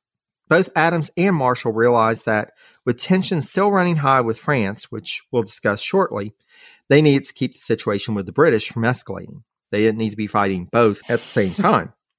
The two ultimately agreed to authorize King to negotiate a lump sum payment with the British government rather than processing every individual claim through the commission, as this would expedite the process. So basically, we will give you this amount of money. You can deal with who you want to give it to. We're not going to process these one at a time. Though it would take 18 months, and Adams had felt, quote, that the British would settle for something less than £1 million sterling, roughly $100 million today, the final agreement was for a, quote, payment of £600,000 sterling, which is about $75 million today. So they actually got off with paying less, and it was done. One less issue to deal with. But there was another issue which will come up in future presidencies about British ships impressing American sailors. Mm-hmm. Now, the official British policy was one of, quote-unquote, indefeasible allegiance, which meant that once someone was British, they were always British. And though they didn't state it overtly with this policy, it wasn't hard to connect the dotted line that this meant that they didn't respect the naturalization of American citizens. So you may say you're American, you were British before, you're British now. Yep. And the fact of the matter was that the British desperately needed sailors, while the American Navy and the American merchant shipping were both turning a blind eye and doing everything they could indirectly to encourage experienced British sailors to desert the British service and sign up to serve on an American ship. So this was still a point, Britain was at war with France. They needed every sailor that they could get. And meanwhile, the Americans were like, that British service really isn't all it's cut out to be. Why don't you come here? We'll pay you a little more money. We'll treat you better. It'll be fine. It'll be fine. Just, sneak off once you're in port. Come talk to us. So they really weren't able to achieve any headway on that, being able to resolve that issue. But by and large, things start settling down with the British. They were able to at least keep things on simmer for the time being. And with that situation more stable, Adams and Marshall could then focus on the situation with the French. Now, by the point Marshall assumed office, the U.S. and France had been in a state of undeclared naval war for nearly 2 years. This is what's dubbed the Quasi-War. Though High Federalists, or Arch-Federalists, as they're called, continued to push for a declared war against France. So you had these ultra-Federalists who were like, we just need to go ahead and say it, we're at war. Adams and his supporters, including Marshall, had favored another attempt at diplomacy, and thus a second peace commission had been sent to France. This commission was made up of Supreme Court Chief Justice Oliver Ellsworth, William Vance Murray, and William R. Davey. This commission had been working since March 1800 to secure an agreement with France to settle the disputes between the two nations, but by the time Marshall assumed control of the State Department, there was still no news. Their first report, which was written on May 17th, didn't arrive in Marshall's hands until late August, and Marshall quickly reported back to Adams that, quote, "We ought not to be surprised if we see our envoys in the course of the next month without a treaty." So what really wasn't looking good. What news they were getting, it really wasn't looking good. We were actually going to be able to resolve anything. Now, Marshall had little role in this actual second round of negotiations because the instructions, the commission had already gotten underway well before he took office. But back in the U.S., he was actually able to work behind the scenes politically to give the Federalists who were pushing for war, he kept them at bay. He was like, guys, let's cool it for a moment. Let's see what happens. We still don't know. And this gave the commission more time to attempt to find a diplomatic resolution. So even though Marshall was pessimistic about the chances, he still wanted to give them as much opportunity as he could politically to be able to do that. Well, they still were struggling with developing their own military, and again, going against, France or Britain at this point is kind of a very big gamble. So I think it's one of the more underappreciated moments of Adams's career and Marshall's hand in kind of really exercising that diplomacy and making sure that they secured a nonviolent solution to a political problem. Exactly. And, it's great at the time to say, oh, well, we've got all these militias. That's all we really need. No. Nope. No. Did you learn nothing from the American Revolution, people? No, because then we did it in the War of 1812. And it takes us a few times to learn our lessons around these parts. Exactly. But Marshall had already learned the lesson and was like, no, we really don't need to do this. So, but even though he had kind of this role back at home trying to give them cover, he was more active in diplomatic relations with Spain. And in his relations with Spain, he applied kind of a carrot and stick approach. Now, the first issue that he was faced with was regarding the seizure of a French privateer in a port in Santo Domingo, which was at one time the Spanish-controlled part of the island of Hispaniola, which is now the Dominican Republic. As we discussed in the narrative series, though, this part of Hispaniola had been transferred over to French control. But the Spanish protested that when the ship had been taken, the port was still under Spanish control. And so they were like, you're not in an undeclared naval war with us. You're in an undeclared naval war with France. Even though that was a French privateer, you were in our port. You can't do that. Marshall, without consulting with Adams, conceded the point and ordered the ship's release. So Marshall looked at the situation and he's like, you know what? It's really not worth it to fight. Mm-hmm. Take the ship. Go ahead. He also intervened on Spain's behalf in the matter of an American adventurer who was actively working to encourage Muskogee folks in Florida to rebel against Spanish authority. So here you got, and we'll see this time and again as we go through the narrative series, these Americans trying to stir up rebellions in other colonies. And so Marshall's like, you know what? You're right. He really doesn't need to be doing this. I'm going to act and we're going to stop him. If the Spanish thought that Marshall was going to be a pushover, though, he instructed the U.S. Minister to Spain, David Humphreys, to take a hard line on the matter of Spanish ships taking American vessels as prisoners of war during the Quasi-War. And he argued that this action violated international law and that, if need be, the U.S. would seek retaliation through those nearby Spanish colonies of Florida and Louisiana. So he was like, okay, well, I'll concede the point. Yeah, that was your port. Yeah, we don't need Americans going and causing trouble in your colonies. But you also don't need to be taking our ships because, to your point, we're not in undeclared naval war with you. Right. But if you don't see things our way, maybe these colonies need to become American. Yep. As Paul wrote, quote, Marshall's tough stance towards Spain, combined with the success of the peace mission in Paris, more on that in a minute, ultimately resolved both crises without resort to war. So before we get to the peace resolution with France, one other diplomatic item which occupied a good portion of Marshall's time in terms of his thinking about, but one that there was really little room for him to act directly, was with the Barbary States, which were semi-autonomous states along the coast of North Africa. They were nominally part of the Ottoman Empire, but they really acted more as independent nations. Now, the Barbary States sanctioned piracy against Mediterranean shipping unless, of course, the nation under whose flag the merchants were flying had paid them a bribe. These bribes could get pretty costly, but for most European nations, again, it was the price of doing business. We'll give you a bribe, it's fine, just don't mess with our ships. Americans, however, are of course of a different breed. Initially, they had resisted playing these games, but as the attacks increased on American merchant ships, who were increasingly interested in participating in this Mediterranean trade, it was a lucrative trade, they wanted to get a part of it, diplomatic agents of the Washington administration had negotiated treaties one by one with the Barbary powers, which did include provisions for paying tributes to each of the Barbary regimes. As other nations found after reaching an agreement with the Barbary states, this didn't necessarily end the piracy in the Mediterranean. And indeed, by the time Marshall assumed office, attacks on American shipping were on the increase. Shortly after taking office, Marshall received a report from the U.S. Minister to Prussia, a guy who you've mentioned earlier, John Quincy Adams.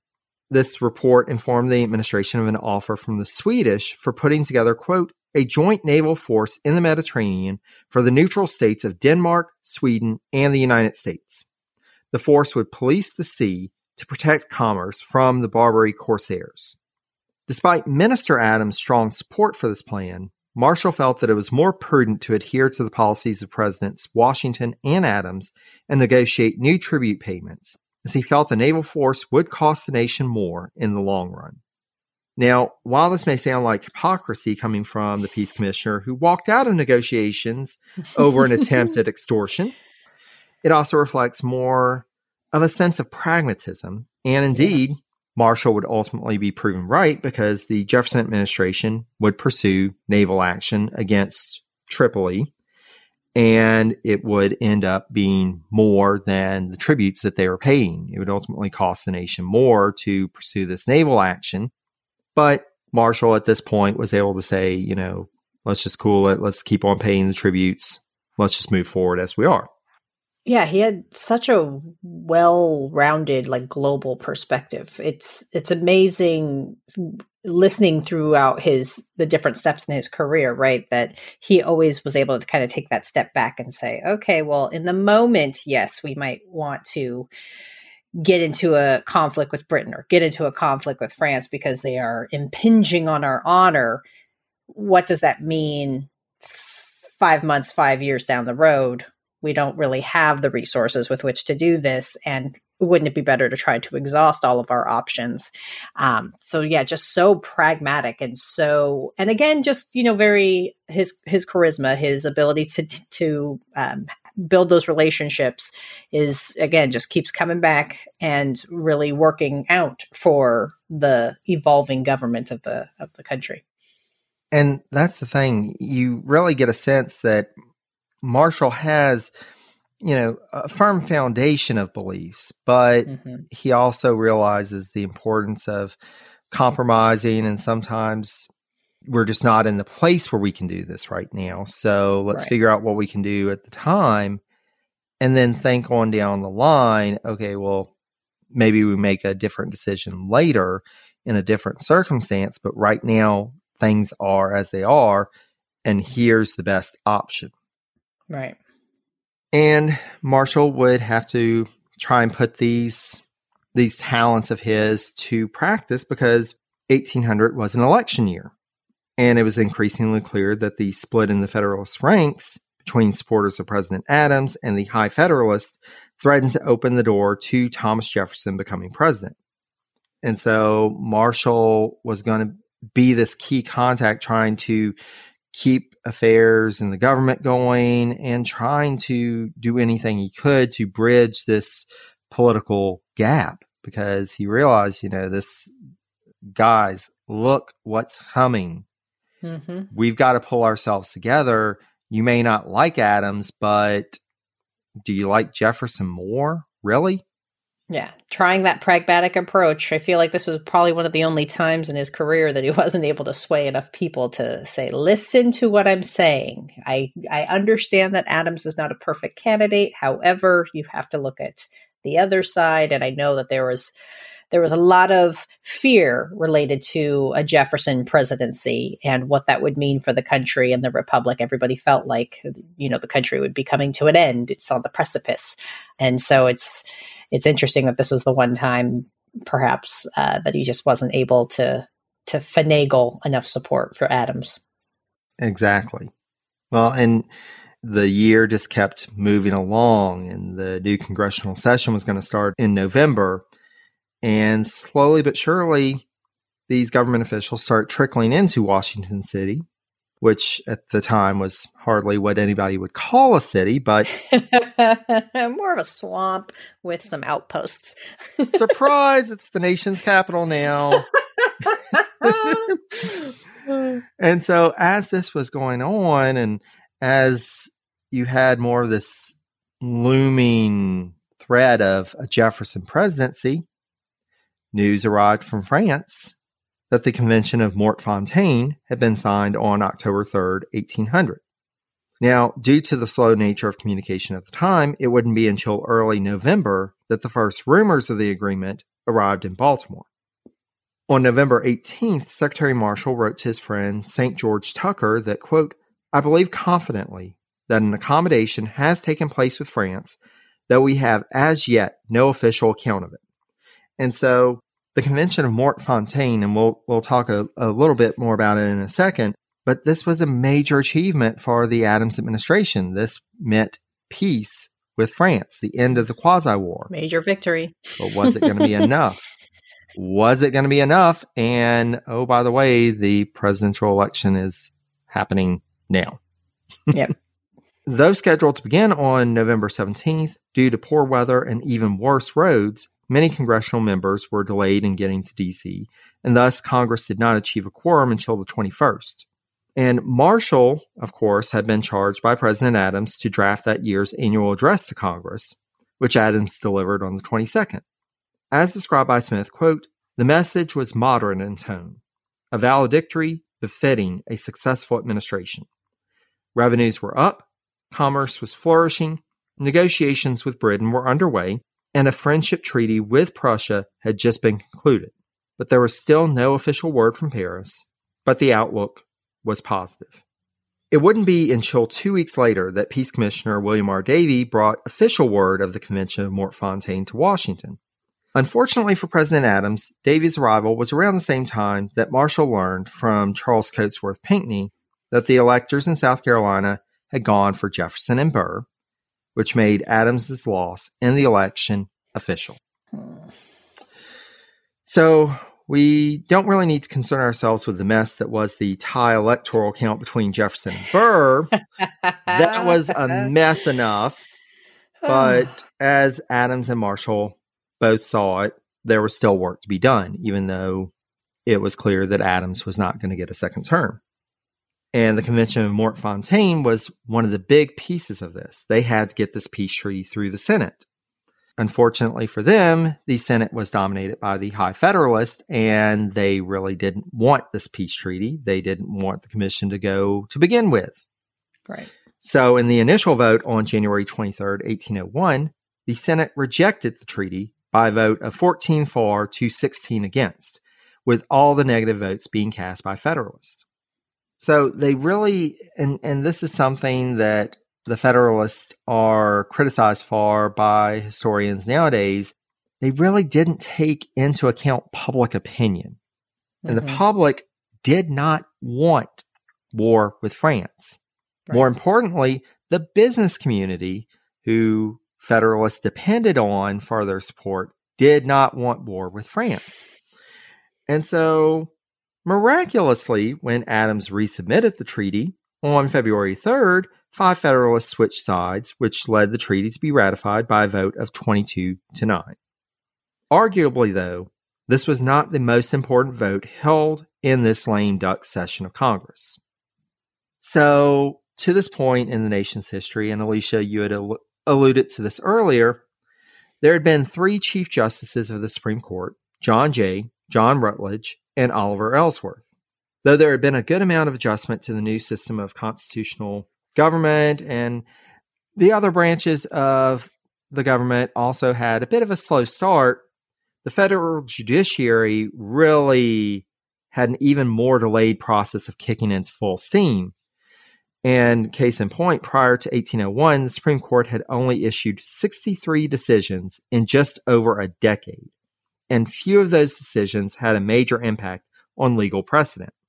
As another go ahead. Which is I think just so amazing, considering, right, the nation in and of itself is trying to develop and trying to figure out its pathway and trying to figure out how it's going to move together as a republic instead of this confederation of states. And it's always been something that's kind of shocked me that they didn't oversee more cases. But again, I think it was the tone and the tenor of what the Supreme Court was before John Marshall came onto the scene. It just didn't have that gravitas that he made sure, well, spoiler alert, that he made sure it held for future generations. So the 63 decisions is always something that I find utterly fascinating. And also that, and I mentioned this, and I made a point of mentioning this as we were talking, 2 of those 3 Chief Justices were sent on diplomatic missions to Europe for months at a time. Mm-hmm. If you need any more indication that there was little for the court to do, that was it. Yep. So you could be without a Chief Justice for a long time. Nobody really cared. Nobody really noticed. So with this, Chief Justice Ellsworth was on the second commission to France. And before he returned to the U.S., he started suffering from ill health. And due to that, he went ahead and submitted his resignation from the court to President Adams. Now, it arrived around the same time that the Senate was considering the Convention of Mortefontaine, and so Adams had a choice to make. As was Adams's style, on December 18th, 1800, he initially submitted the name of the first Chief Justice, John Jay, to the Senate for confirmation without actually consulting with Jay. So Jay at this time was wrapping up a term as governor of New York, but here you got Adams. Hey, you were Chief Justice before. He'll be okay with being Chief Justice again. It's fine. Marshall wrote to Charles Cotesworth Pinckney on the day that Adams submitted Jay's name to the Senate that he felt that Adams's second choice, should Jay decline, was Associate Justice William Cushing. As for himself, Marshall wrote, quote, I shall return to Richmond on the 3rd of March, 1801, to recommence practice as a lawyer. If my present wish can succeed, so far as respects myself, I shall never again fill any political station whatever. Jay, however, when he learned of this appointment, he was like, no, I'm ready for retirement. I don't want to go back to the court again. Been there, done that. It's not that great of an appointment. I'm good. Thanks, exactly. I think I'll say thanks, but no thanks. And ultimately, despite what Marshall thought, it would not be Justice Cushing that Adams would turn to in order to fill the vacancy on the court. And this is where we start to get into understanding this appointment in the political scheme of the time and what the motivations were and what Marshall's motivations were for accepting. We really do see, and it really does seem like Marshall, that was his plan. I'm going to go back to my law practice. I plan on staying in Richmond. I'm really done as of the beginning of March 1801. And there was really no reason for him to even lobby for the post of Chief Justice. As we've talked about, the court really wasn't seen as being a prominent position. Added to the fact that it wouldn't be until mid-January that Jay actually declined the post. So Jay took his time to get that word in there. So it was a scramble. It was mid-January, March 4th, Adams was going to be gone. Right. As explained by Smith, quote, his, i.e. Jay's delay in replying forced Adams's hand. Congress had before it a Federalist measure to revise the judiciary that would reduce the size of the Supreme Court from 6 justices to 5. If Adams delayed naming a replacement until the bill was passed, Ellsworth's resignation in itself would reduce the size of the court, and the incoming Republican president would name the next Chief Justice. That left Adams almost no time to find a replacement. So even though I haven't found this, it was highly unlikely that Cushing was in Washington at the time. And his nomination would have been risky in light of this circumstance because, like Jay, he may have declined. So putting Cushing forward was a big risk for Adams. Marshall would later relate that it was when he delivered Jay's letter to Adams that Adams reflected upon the question of, quote, who shall I nominate now? And then, quote, after a moment's hesitation, he said, I believe I must nominate you. Such a good quote. Can you just imagine you're sitting in the outgoing president's office, you're just telling him, sorry, this guy said no. And this guy looks at you and he goes, I believe I must nominate you. Like, how do you say no? I feel like you can't. Exactly. And especially, he's developed this close working relationship with Adams. He obviously respects him. How do you say no to that? And it's not a letter, right? I think what allowed Marshall to kind of skate before and all the other posts, right, is that, I don't have to really tell them. It's not a phone call. I'm not being flown into Washington City to have a conversation. Here we go. We have the outgoing president knowing also, too, who was going to be coming into office, right? Knowing that Jefferson was going to be the next president and the fear that was very much behind that. I just think that all of those factors really influenced his decision. Definitely. And that's the thing, and whether this is completely 100% what happened or not, who's to say, but it was definitely a quick turnaround. And as you said, Alicia, more than likely they were face to face, and it is much harder to say no to somebody when it's face to face versus a letter. And so Marshall was there, and he confirmed, "I will say yes." And thus, on January 20th, 1801, Adams submitted John Marshall's name as Chief Justice of the Supreme Court. Marshall was confirmed on January 27th, and he took his oath of office on February 4th. Again, a reflection of just how little there was for the Supreme Court to do at the time. Adams requested and Marshall agreed to retain the role of Secretary of State through the end of Adams's term. Thus, he officially left the cabinet on March 4th, 1801. Now, before we get into this period of his life after the cabinet, as noted by historian Leonard Brown on the administrative history of the Washington and Adams presidencies, quote, Marshall served for too brief a period to impress his views of diplomatic policy upon the administration. Now, in the two books that I have that are focused solely on Adams's presidency, which were by Stephen Kurtz and Ralph Adams Brown, respectively, Marshall barely gets a mention. It'll be up to us to decide, once we get to the end of this, what conclusions we have on his tenure in the cabinet. But for now, though, we've got to go to what may be the most difficult part of this episode because, as we've stated before, this is really where John Marshall is known. He's known for his tenure as Chief Justice of the Supreme Court. He is definitely one, if not the most influential Chief Justices of the court. And we'll touch on that.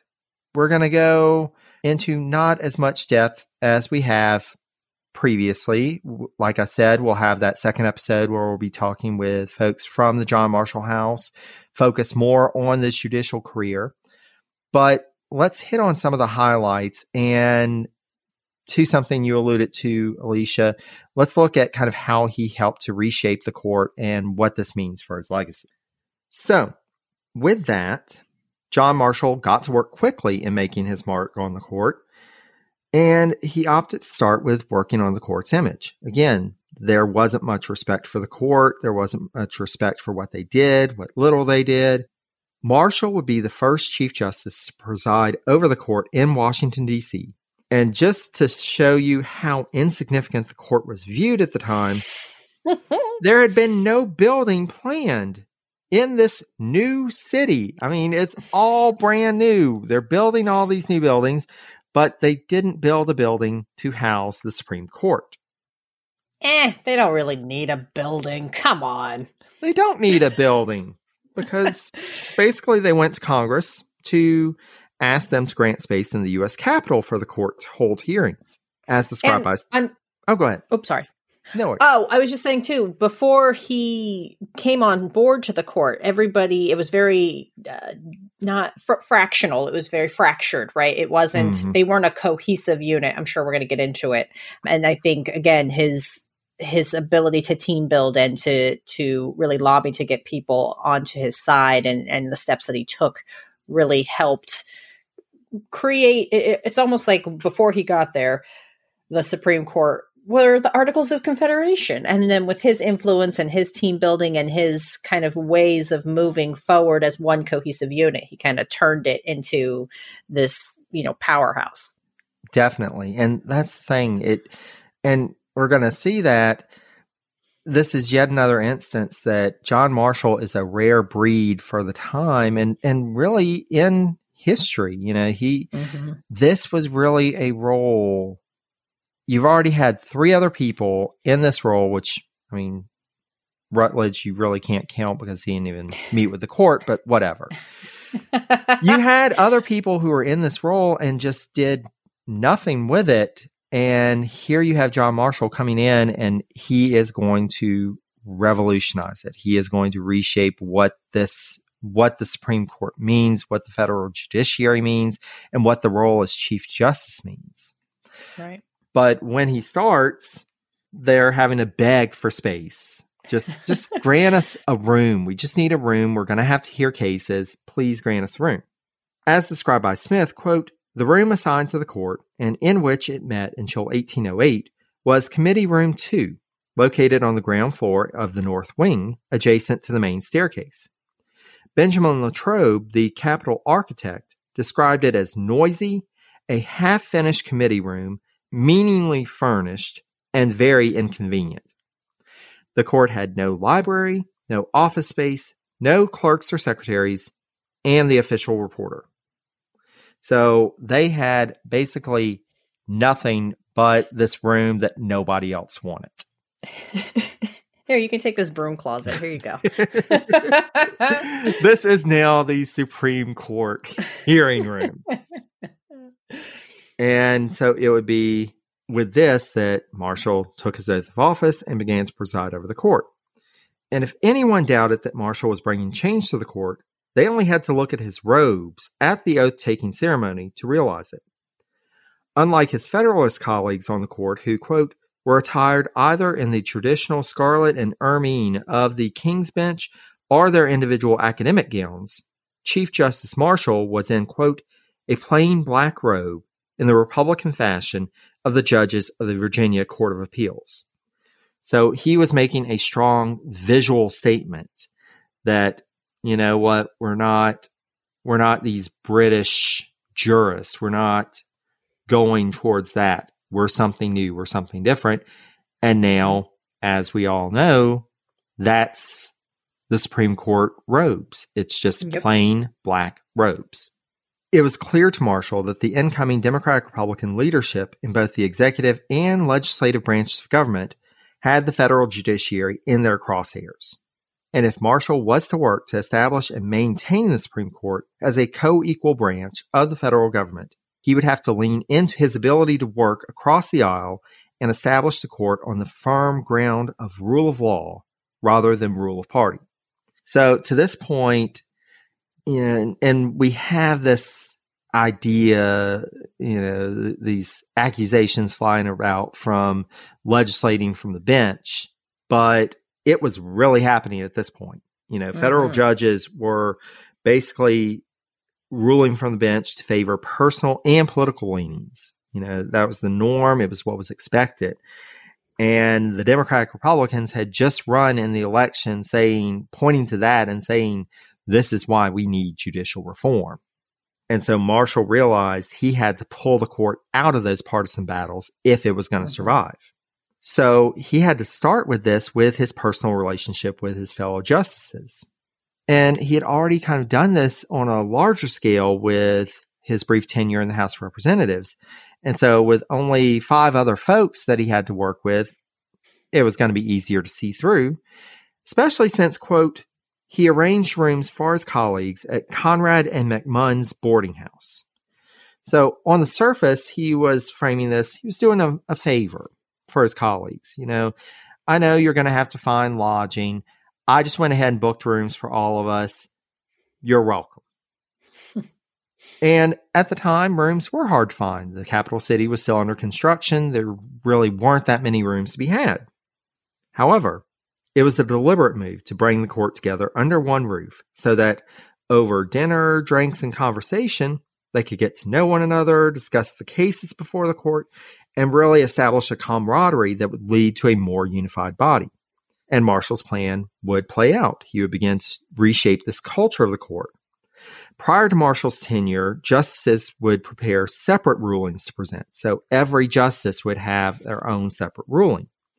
In the Marshall Court, however, the Supreme Court would hand down the majority opinion of the court, which would give each ruling more gravitas as a legal precedent. So again, finding this consensus of a message, this is the legal precedent here, versus, well, John Jay says this, and Bushrod Washington says this, and so-and-so says this.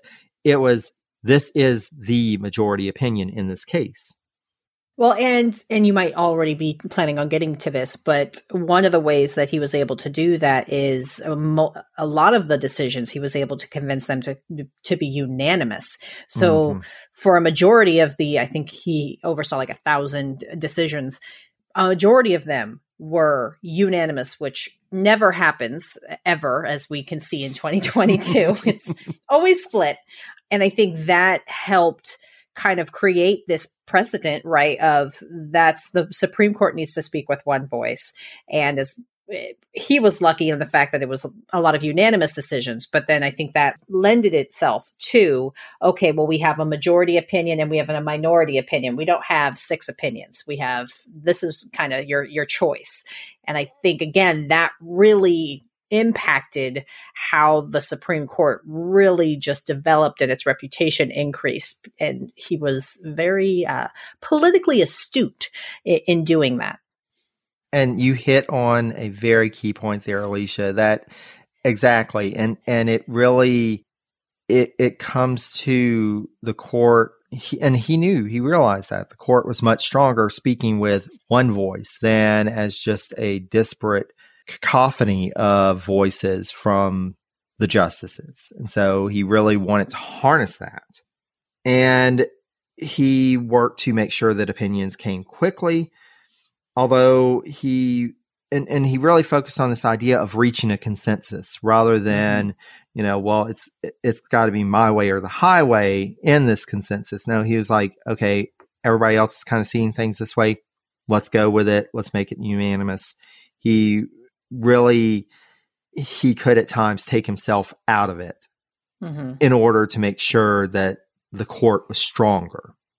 Yeah, again, having that global perspective and understanding that, if you have 6 different decisions, that's 6 different interpretations. And so where's the supremacy there? Why is that the Supreme Court if you don't have one way that the rest of the country should follow? You have 6 ways that the country could potentially follow. So Virginia could pick Judge number 1's opinion. New Jersey could pick Judge number 3's opinion. And so just understanding that and having that foresight to remove the ego from the situation and just say, okay, we'll go with majority. We'll try to make them as much as possible unanimous. Absolutely. And to kind of speak to this, in only one case during his tenure as Chief Justice did Marshall find himself on the losing side in a constitutional case, and that was the case of Ogden v. Saunders in 1827.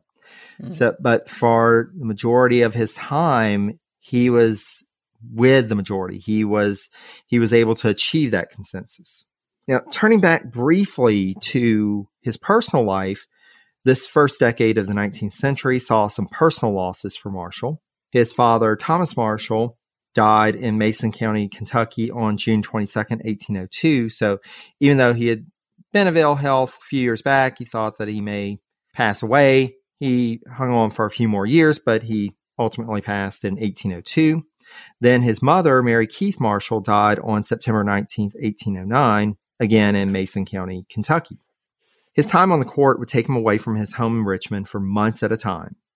Nearly 3 months each year would be spent in Washington, and Marshall would have to ride the circuit, as it was called, and serve on the circuit court in Raleigh, North Carolina, for several weeks each year.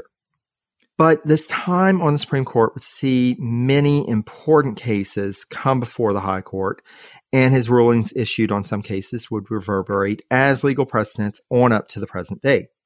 Marbury v. Madison was the first major case to come before the court in 1803, and this involved Secretary of State Madison's decision to not send commissions to federal officials who had been confirmed by the Senate at the end of the Adams presidency.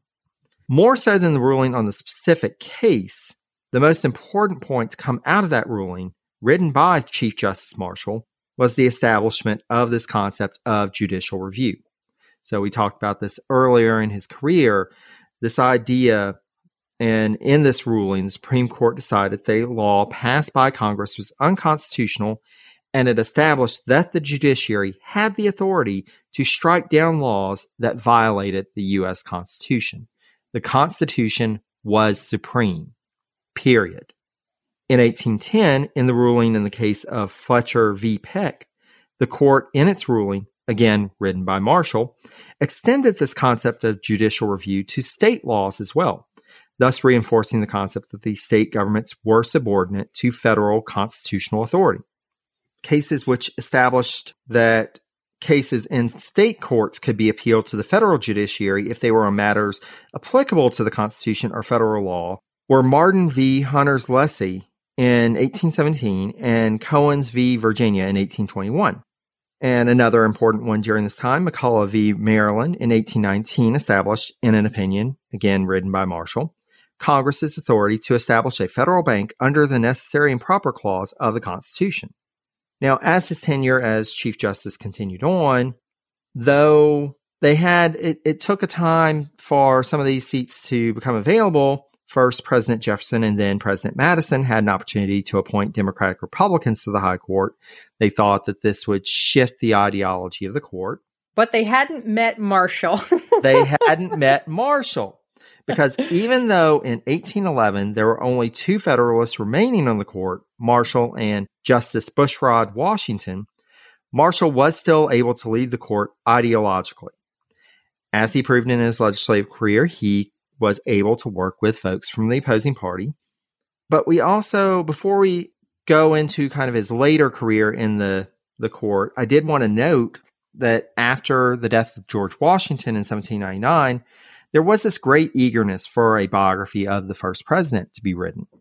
And Marshall's colleague on the court, Associate Justice Washington, who was also George Washington's nephew, asked Marshall to take the papers that he inherited from the general and write a biography of him. So while he was reshaping the court, he was also working on this multi-volume biography of George Washington. The first 2 volumes were published in 1803, and 3 more volumes followed that. It ultimately was nearly 1,000 pages, and this was the first biography of a U.S. president to be written. Now, at the time, the biography was attacked as being too partisan, but later historians have really turned to it more as a source and given it a bit more praise than it achieved at the time. But yeah, you're reshaping the court. Why not write this lengthy multi-volume biography of George Washington? Of course. I mean, this is the guy that did the beach reading of philosophy and law. So of course he had the time to write 1,000 opinions and also write 1,000 pages. Ron Chernow, he's coming for you. There we go. Exactly. You've got some competition, Ron. So part of what makes Marshall such an important part of American history and adds to his ability to reshape the court and reshape the American judicial and legal system is his length on the court. So, 1800s, 18 teens, and then we get to the 1820s, and a couple of other key cases came before the court. In 1823, in an opinion, again written by Marshall, in the case of Johnson v. McIntosh, the court established that the federal government had the ultimate authority to negotiate with native nations. The next year, in the case of Gibbons v. Ogden, the court upheld congressional authority to regulate commerce under the Commerce Clause. So, really starting to define this federal authority and what it really means. He also, at this point, got involved in some other activities. And we mentioned this earlier. In 1817, Marshall joined the American Colonization Society, which was an organization that worked to send free Black Americans to Africa. So colonization is definitely, and we will be discussing it more and more as we go along in the podcast, but this was, and particularly with slave owners, this idea that, okay, well, if we're going to emancipate these enslaved individuals, they can't live here, right? They need to return to Africa. Not thinking for a second that families have been here for generations, just like your families. They weren't African. They were American. This was their home. But they saw this as the only way to achieve emancipation. So Marshall was one of those folks. In fact, he believed so strongly in this cause that he purchased a life membership in 1819. He also established a local branch of the ACS in the Richmond area in 1823. And when an internal dispute developed in the organization a few years later, Marshall helped found an independent Virginia Society for Colonization in 1827. So Marshall was gung-ho for colonization. While Marshall pinpointed slavery as one of the factors hindering Virginia's ability to progress, and that's the thing, like you see this point in Virginia's history that the state is just on this kind of slow decline. They're just not able to get the economic engines running. Mm-hmm. Even though he saw this as a problem, he was also an active slaveholder for the remainder of his life, and it seems that the family did come to acquire a good number of enslaved individuals over the years. Some came through inheritance, such as when John Marshall inherited the Oak Hill estate after his father's death in 1802, but it does seem, however, that Marshall was engaged in the buying and selling of enslaved individuals throughout his life. We'll have more to say about that in a few moments. The end of the 1820s would see some key developments that would in turn impact the Marshall Court, because in 1828, Marshall would preside over a convention in Virginia to discuss internal improvements, and the following year, Marshall was elected as a delegate to a state constitutional convention, and he would use this opportunity to speak to the importance of an independent judiciary. So at this point, the 1820s, you start to get politicians who are saying, you know what, these justices, these judges are appointed for life. That's wrong. We need some more checks and balances. Yeah, they can be impeached, but we saw how that turned out. You know, we tried impeaching judges and they got acquitted. And so this would ultimately rise to the presidential election in 1828. And the president who came to office in 1829, Andrew Jackson, was very much for this idea that judges should be elected, not appointed. Mm-hmm. Though Jackson was ultimately not able to really change that aspect of the federal judiciary, he did demonstrate his contempt for what was supposed to be a co-equal branch of government with his response to the court's ruling in Worcester v. Georgia in 1832. And so this case related to the conviction of a non-native individual being present on native lands. And these lands were the Cherokee in this case. This violated a Georgia state law which prohibited that residency without a license. And the opinion of the court, which was again written by Marshall, proclaimed that this conviction was void as the state of Georgia did not have the authority to make any laws respecting the Cherokee. Now, the court didn't really put an official onus on the federal government to act in the case, but it did order the release of the individual who had been convicted, as well as an associate who had also been convicted. And this order was just ignored by the Georgia state government. So normally at this point, the federal government and the executive branch would intervene to make sure that the court's order was upheld and followed through. Jackson's administration did nothing. They're more like guidelines anyway. Exactly. We don't really have to do that, do we? And so Georgia also continued to act in Cherokee affairs despite the case declaring that to be unconstitutional, and Jackson did nothing about that either. He was perfectly fine with Georgia just doing whatever they wanted. By the point this case was coming before the court, Marshall was beginning to decline in health. Late 1831 saw him traveling to Philadelphia to undergo an operation to remove bladder stones. Though Marshall would recover and returned home to Richmond in mid-November, upon his arrival, he found that his long-suffering wife, Polly, had taken a turn for the worse in his absence. As her condition continued to worsen, John would remain by her bedside until, on December 25th, 1831, Polly Ambler Marshall passed away at their home in Richmond. Marshall would live a few more years, but ultimately, traveling to Philadelphia again for a medical consultation, he passed away there on July 6, 1835, at the age of 79. By this point, he had been Chief Justice for over 34 years and had seen 6 presidents come and go. So, before we start to discuss his life and legacy, thinking of his impact, first and foremost, we only have to look at the Supreme Court. Right. And that it is seen as being a co-equal branch of the federal government to say that Marshall had a major influence on American history. In terms of his physical legacy, again, I'll be speaking with 2 folks from the John Marshall House in Richmond. This home was placed in the perpetual care of Preservation, Virginia in 1911, and has been operated as a museum ever since. It was declared a National Historic Landmark in 1960. His birthplace was established as the John Marshall Birthplace Park in 1978. Marshall was also memorialized on Treasury notes issued in 1890 and 1891, as well as a 1914 series of $500 Federal Reserve notes. He was featured on a commemorative silver dollar in 2005, as well as a $5 postage stamp in 1894 and a 40-cent Liberty issue postage stamp in 1955. A bronze statue of Marshall was unveiled in 1884 and, after originally being placed on the West Plaza of the U.S. Capitol, was moved to the ground floor of the U.S. Supreme Court building after its construction in the 1930s.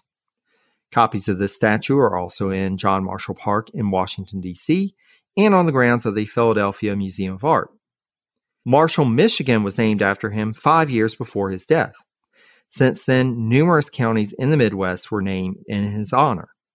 He's also the namesake of Marshall College, which was opened in 1836 and became Franklin and Marshall College after a merger in 1853. Marshall University in Huntington, West Virginia, the Cleveland Marshall College of Law, and the John Marshall Law School in Atlanta are also named after him.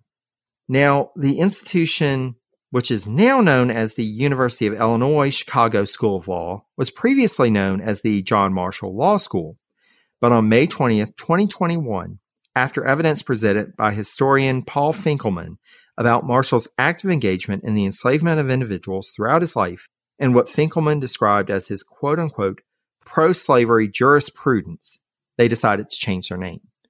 So as we're seeing with some of our other cabinet members, they're starting to have this legacy and really looking at their legacy as slave owners and starting to have memorials and namings be changed because it's a reflection of the institution and the institution's values.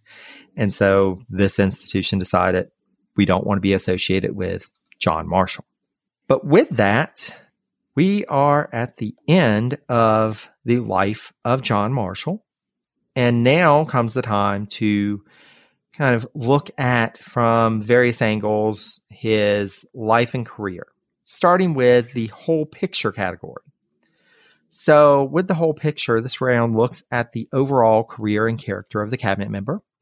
And for each of us, we can award up to 10 points maximum. So, Alicia, given what we've talked about thus far, what are your initial thoughts on Marshall and his career? Well, his overall life and career, I think, cannot be. There is no way around it. He was one of the most influential members of the founding era, right?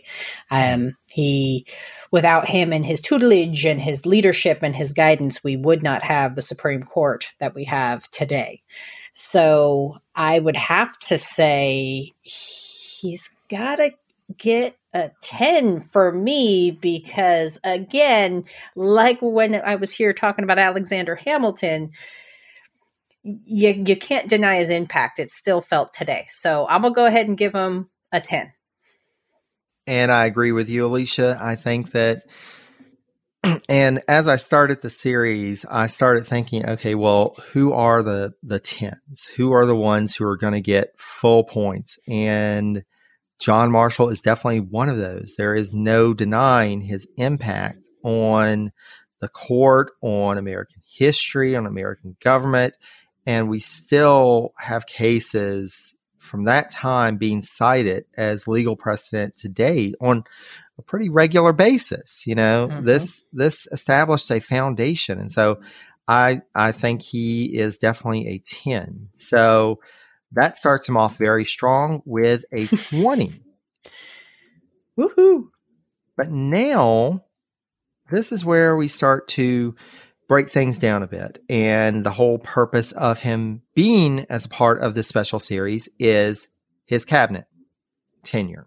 So with the go-getter round, this round looks at the impact of the cabinet member during their time in the cabinet. And again, we can award up to 10 points total. Okay, this one's harder for me because he had such a limited time frame while in the cabinet. I think he did some great work while he was in the cabinet, but as even I think one of the historians you quoted said, it just doesn't make a blimp in the radar. And so I think I'm going to have to give him very, very minuscule points. I'm going with a 3. And this is one of the toughest things about this because, I mean, it feels wrong to give John Marshall low marks, but he really, it's a matter of timing. He really did not have enough time to make a large impact as a cabinet member. Right. It was good that he was there. Adams finally had somebody he could trust and support. He could go back to Quincy. He could focus on other matters and know that Marshall was going to be doing what he charged him to do versus whatever he wanted, like Pickering. But he really did not have the time to make a large impact. And so I think I'm actually going to be a little harsher, and I'm going to give him a 2. Okay. And again, that feels wrong, but I don't think there's any way around it. Yeah, no. And so that has him at 25.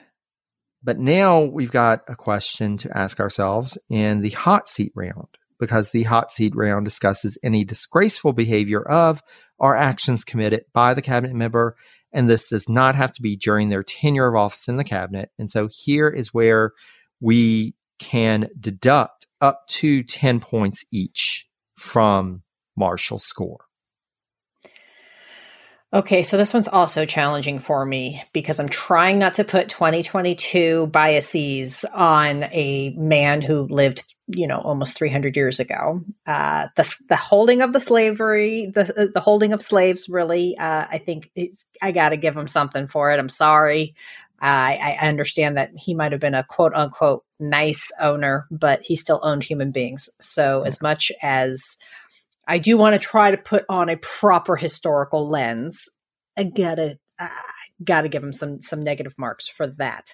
Well, and we've had these conversations with other cabinet members, who have enslaved individuals. There's really no quantifying this. I mean, slavery was evil, and John Marshall participated in it. I mean, there's no proper quantification of this, and it really comes to trying to think through it. And this is where it comes to, how does it compare to other folks? How does it compare to that, what was going on at the time? And then also taking into consideration that this isn't just about this one aspect, but was there anything else that was disgraceful? And for some folks, there's much to discuss. So, yeah. Yeah, and so for me, I compare, what is known about his ownership of other human beings to what is known about other people's ownerships of human beings, such as, I don't know, a guy who was third president of the United States. So one of his cousins. So, I don't mean to diminish or belittle, but I feel like I can't give him a 10 for that because, again, he was working within the what was accepted in society, but it was wrong. But nothing else in terms of his actions throughout his life, as far as I know, and far of what we've talked about today. So I'm trying to be fair, and I'm going to say, because of the ownership of the human beings, I want to take off 6 points. And that's the thing, like it becomes so, because we've had these conversations in other episodes and trying to kind of understand, because Thomas Jefferson I believe he got full marks in this one because he was actively racist. He was promoting racism. And you don't necessarily get that from Marshall, but you also don't get the sense that, he was part of the colonization society. He argued that slavery should be ended, but you don't necessarily get from him that it was for an ethical reason as much as, well, this is just a flawed economic model. And oh, by the way, if we do free these people who we've enslaved, we just need to send them elsewhere. And so clearly a white supremacist, right? Yes. But that wasn't necessarily, again, trying to not put the 2022 lens on it. That was not an uncommon belief, right? Yeah. There was this belief that white men were above and beyond any other member of society. And so, yeah, that's where I struggled. So I'm curious to see how many marks you take off. Because I might alter it, because I was debating between a couple of numbers. And I think one of the things to take into consideration, and again, you've got, this is John Marshall, and I don't think that we can take that out of the picture here. He was somebody who had such an influence in so many other respects. And so the fact that he didn't, and he had a brilliant mind. I mean, he had a brilliant mind, but I think that we do have to take that into consideration. If John Marshall had started to work towards emancipation, if John Marshall had started to promote abolition and ending slavery, if he had really worked towards it, I mean, we see in his career so many times, so many other things that he was able to achieve. You really think that, it may not have gotten all the way there, but it certainly would have gotten further along. Right. And so I think I am going to have to match you on the 6. Okay. I think that it's definitely a big flaw in Marshall's legacy that, on this one thing, he was so revolutionary in so many other ways, but on this, no, he wasn't there, and he did nothing to get there. And so, I think I agree with you there. So that brings him down to 13 points. Okay. Which it happens from time to time. It does. I think that really, I think that's fair. Yep. But now he has a chance to pick up a few more points, possibly. So first of all, tenure of office. So we do give points for the entire time that a cabinet member served in a full-time capacity. Now with Marshall, that's a stretch. he's not going to get much here.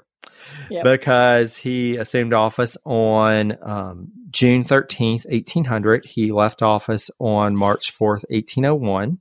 So rounding, that gets him 1 point. But every point counts. So he's got that 1 point.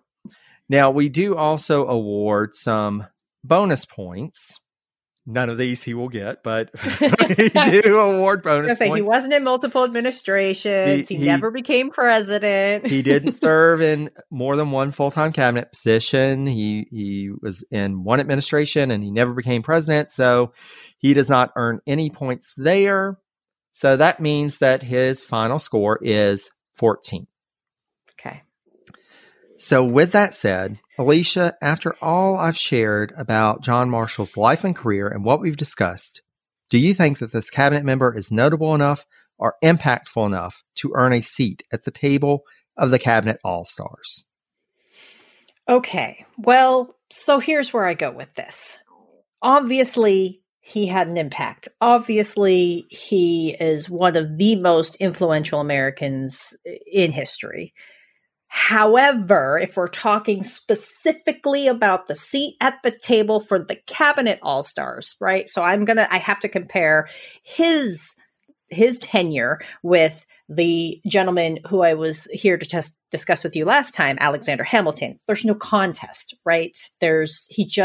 He did some stuff and he did great stuff and he exerted great diplomacy, but he didn't really have any other lasting impacts as a cabinet member. So if we're talking about just the seat at the table for cabinet all-stars, I'm going to say, as much as it breaks my heart, no, he does not deserve a seat at the table. And you hit on the exact point. It's, if this was a seat at the Supreme Court All-Stars. Yes. Of course. I mean, his name is already on is already on the seat. It's already embossed, engraved on a plaque, MVP. Whatever. He has the largest seat at the table. Yes. But for the cabinet all-stars, no, he just, and it's not to say that this really is one of those instances. I mean, there are so many cabinet members that you're like, no more time would have impacted that. They were what they were. With right. Marshall, if Marshall had been Secretary of State for even 4 years, even just the Adams term, I think that he would have made a large enough impact that he would have been a yes. However, with less than a year and at the very end of the administration and a good chunk of that, Adams was a lame duck. Right. He just doesn't earn it. So we're sorry, John Marshall. You're going to have to find that seat elsewhere at another table. But with that, we come to the end of this episode. And Alicia, I cannot thank you enough for your time and your insight that you always bring. I knew that this was going to be a lengthy recording. And so I greatly appreciate, more so than even usual, your time for this. But I hope that this has been a great experience for you to get to know a bit more about Marshall and to really understand that impact a bit more. I know for me, doing the research, it just it really helped me to, Marshall's one of those figures that I just keep coming back to, but wasn't able to really connect the whole story. And so for me, this has been a very valuable experience and a very worthwhile experience. And I hope it has been for you as well. Oh my God, are you kidding me? Like I said before we started recording, I knew enough about his second act, we'll say, and knew his impact at the Supreme Court and all of that. But I was very weak on his early life and his early career. So I found all of this completely fascinating. It really fleshes out the picture of who he was and really, I think, even provided for me more context of how he became who he was. So yeah, I didn't mind. This was a great way to spend a few hours. So I loved it. Thanks for having me. Well, thank you so much. And for our listeners out there, please go and check out Civics and Coffee. If you're not a regular listener already, I will have information about Civics and Coffee on the social media for the podcast around this release. And so once you're done with this episode, go and check it out and then come back here. And we're going to have a second episode talking a bit more about John Marshall, really focusing in on that time on the court and his legal impact, that getting to that second act, as you said, Alicia. But thank you all so much for listening. Thank you so much for your support. And until next time, stay safe and healthy. Be kind to one another, and take care, dear friends.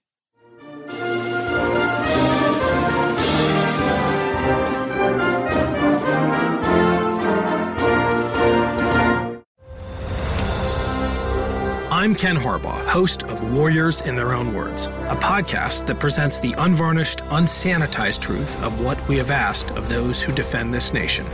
As a country, we need these stories more than ever. Stories from Americans who have borne the battle, including 30-year-old remastered interviews with veterans from World War I recounting their time in the trenches of Europe, and with veterans from World War II, Korea, Vietnam, and from our most recent conflicts in Iraq, Afghanistan, and other battlefields Americans may never have heard of. Hear their stories by listening to Warriors in Their Own Words wherever you find podcasts.